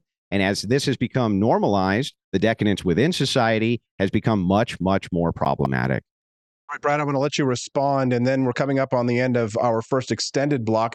I do think that this is a good place for us to end it. So as soon as you're finished with your response there, Brad, I'm going to throw it to Andrew for his 2-minute closer and plug, and then you'll have your opportunity to do the same. Please go ahead. Yeah, being gay isn't a choice. Nobody would choose it. In fact, most gay people spent years struggling against it and trying everything. I can remember as a teenager trying everything I could desperately to make myself be attracted to women, and I wasn't. Most gay people spend years internally fighting this and then eventually accept it as something they can't change. Everybody knows being gay is not a choice because nobody remembers choosing to be straight, and everybody sitting there in the audience knows that if they wanted to, if they set their mind to it, they couldn't go make themselves gay tomorrow if they're not. It isn't a choice. We don't know exactly what causes it. It's not as simple as a gay gene. It is a mix of factors, and I think that can all be true, but it's clearly not something people sit down one day and choose, and it's something about people that they can't change. I mean, it's just clear based on the experience of every gay person, based on all the data, based on the rampant failure and abuse that occurred every time conversion. I just have one question. One question. Sure. Okay. So is being a pedophile immutable? You know, I don't know that anybody would choose to experience that perverse attraction. So it's just an immutable characteristic. So why do we punish them for it? Because it's harmful. It hurts people. Right. So if it's harmful and it hurts people, and I can demonstrate that it's harmful to be a homosexual inside society, but we should move towards outlawing it. Yeah. Well, I'd love to have that debate with you next because it is. And I can demonstrate it easily. Maybe another time, gentlemen, for that one. A little too spicy for the morning show, but perhaps maybe an evening debate. Gentlemen, you both did terrific, and I'm grateful for you both being so generous with your time. And thank you for being so brave to discuss and debate such a contentious topic. I have great respect for you both. Andrew Wilson and Brad Palumbo. Andrew, I'll give you 2 minutes for your closer and any plugs that you might like to share with our audience before we let you go, and toss it over to Brad to say goodbye. Okay, I'm going to yield 30 seconds to Mr. Palumbo as I interrupted him. I apologize for that. When I wanted to ask that question, you can go ahead, man, for 30 seconds before I go. Oh, no, you go ahead. You're good. Okay. Go ahead, Andrew. Okay, so again, my name is Andrew Wilson. I'm the host of the one and only Crucible. You can find that on YouTube and on all major platforms. I'm a mixed blood sport debater, and I also do social debates. I really appreciate Mr. Palumbo coming out. I know this was contentious. Understand, sir. I don't take any of this personally, and I don't have any ill will towards you. I understand this can be an uncomfortable topic. What I demonstrate is that Mr. Palumbo has absolutely no standard at all for any of his morals or his ethics. I demonstrated that if you were to introduce something like, I don't know, 13 gay men adopting a single child, he actually bit the bullet and said, by its own reasoning, wait a second, if I can't present any evidence for why this is bad, then I guess we have to allow it unless we can provide evidence against it. This is a big problem inside of his ideology because it's all arbitrary. It has no ethical standard for which we should follow for how we actually organize society, which is insane. We also got into the APA and the AMA by his own standards. He knows just how corrupt they are. But interestingly enough, when it comes to his own sexuality, they're right. When it comes to everybody else's everything, that's when they're wrong. Cherry picking after cherry pick after cherry pick after cherry pick.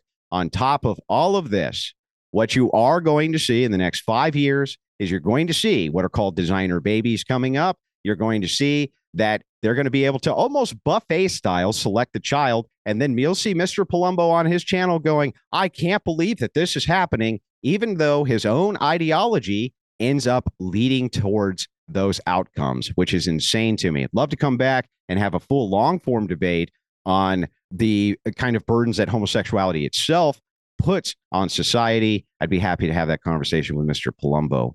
Thank you so much for having me. Andrew, where can people follow you online? You can follow me at Paleo ChristCon on Twitter. You can also follow me on YouTube.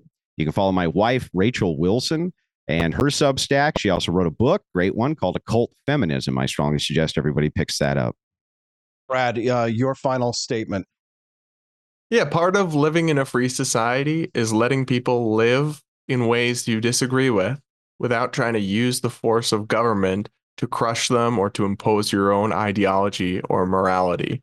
Everybody agrees that there are bare minimum standards, that you're not allowed to harm other people, but simply other people organizing their families and lives in ways that you personally disagree with because of your religious beliefs doesn't come anywhere close to meeting the threshold to deny other people their most basic rights and freedoms and ability to form a family and live. We have decades of evidence and examples of kids being raised by loving same-sex parents who go on to live happy, healthy, and successful lives. There's plenty of evidence. It's not all from the AMA. Many of it is from other countries. Many of it is from Europe. So it's not all just from one or two institutions that I certainly acknowledge have been corrupted in different ways. But even to that extent, doesn't mean everything they've ever said or done is wrong. But more broadly, I think that people need to understand that we're going to tear ourselves apart as a society if we don't embrace a spirit of pluralism. We, secular people, libertarians, LGBT people need to accept that religious people are going to want to live their lives and organize their families in ways that we don't really agree with. We should not try, and unfortunately too many people in the LGBT movement have, to crush or dominate them into submission. In the same vein, if they want that freedom for themselves in a country where they are an ever-shrinking minority, they must extend it to others, or they're setting the stage for their own demise. Everybody, thanks for this debate. Appreciate it. Check me out on YouTube. Just search Brad Palumbo, or check out the Based Politics podcast that I co-host. Andrew Wilson, Brad Palumbo, thank you very much for being generous with your time today and for getting up so early and entertaining our listeners with such an intellectual debate. We appreciate you both. Have a wonderful day. You too. Thank you very much. What did you all think of Brad and Andrew for our very first debate? Good stuff. Don't forget the Wake Up America show streams live every Monday through Friday from 7 a.m. to 9 a.m. Central Time, so you can catch us live if you're watching us later. And if you're watching us live, click like and subscribe. Yeah, go ahead. Lick that like button. What do you think? The very first of our live debate series. We're going to try and do these at least once a week. If you enjoyed it, then I'd love to hear your feedback. Don't forget, you can send me a text anytime, night or day.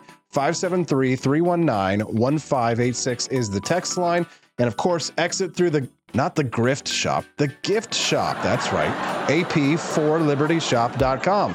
When you buy from AP4libertyshop.com, you're helping to support more debates and discussions just like that one. Don't you want more? More? Give me more? I think you do. We appreciate you all very much. We appreciate our debaters. Thanks to Brad Palumbo for giving me that idea. Thanks to you for tuning in live or listening to us later on the Wake Up America show at wakeupAmericashow.com.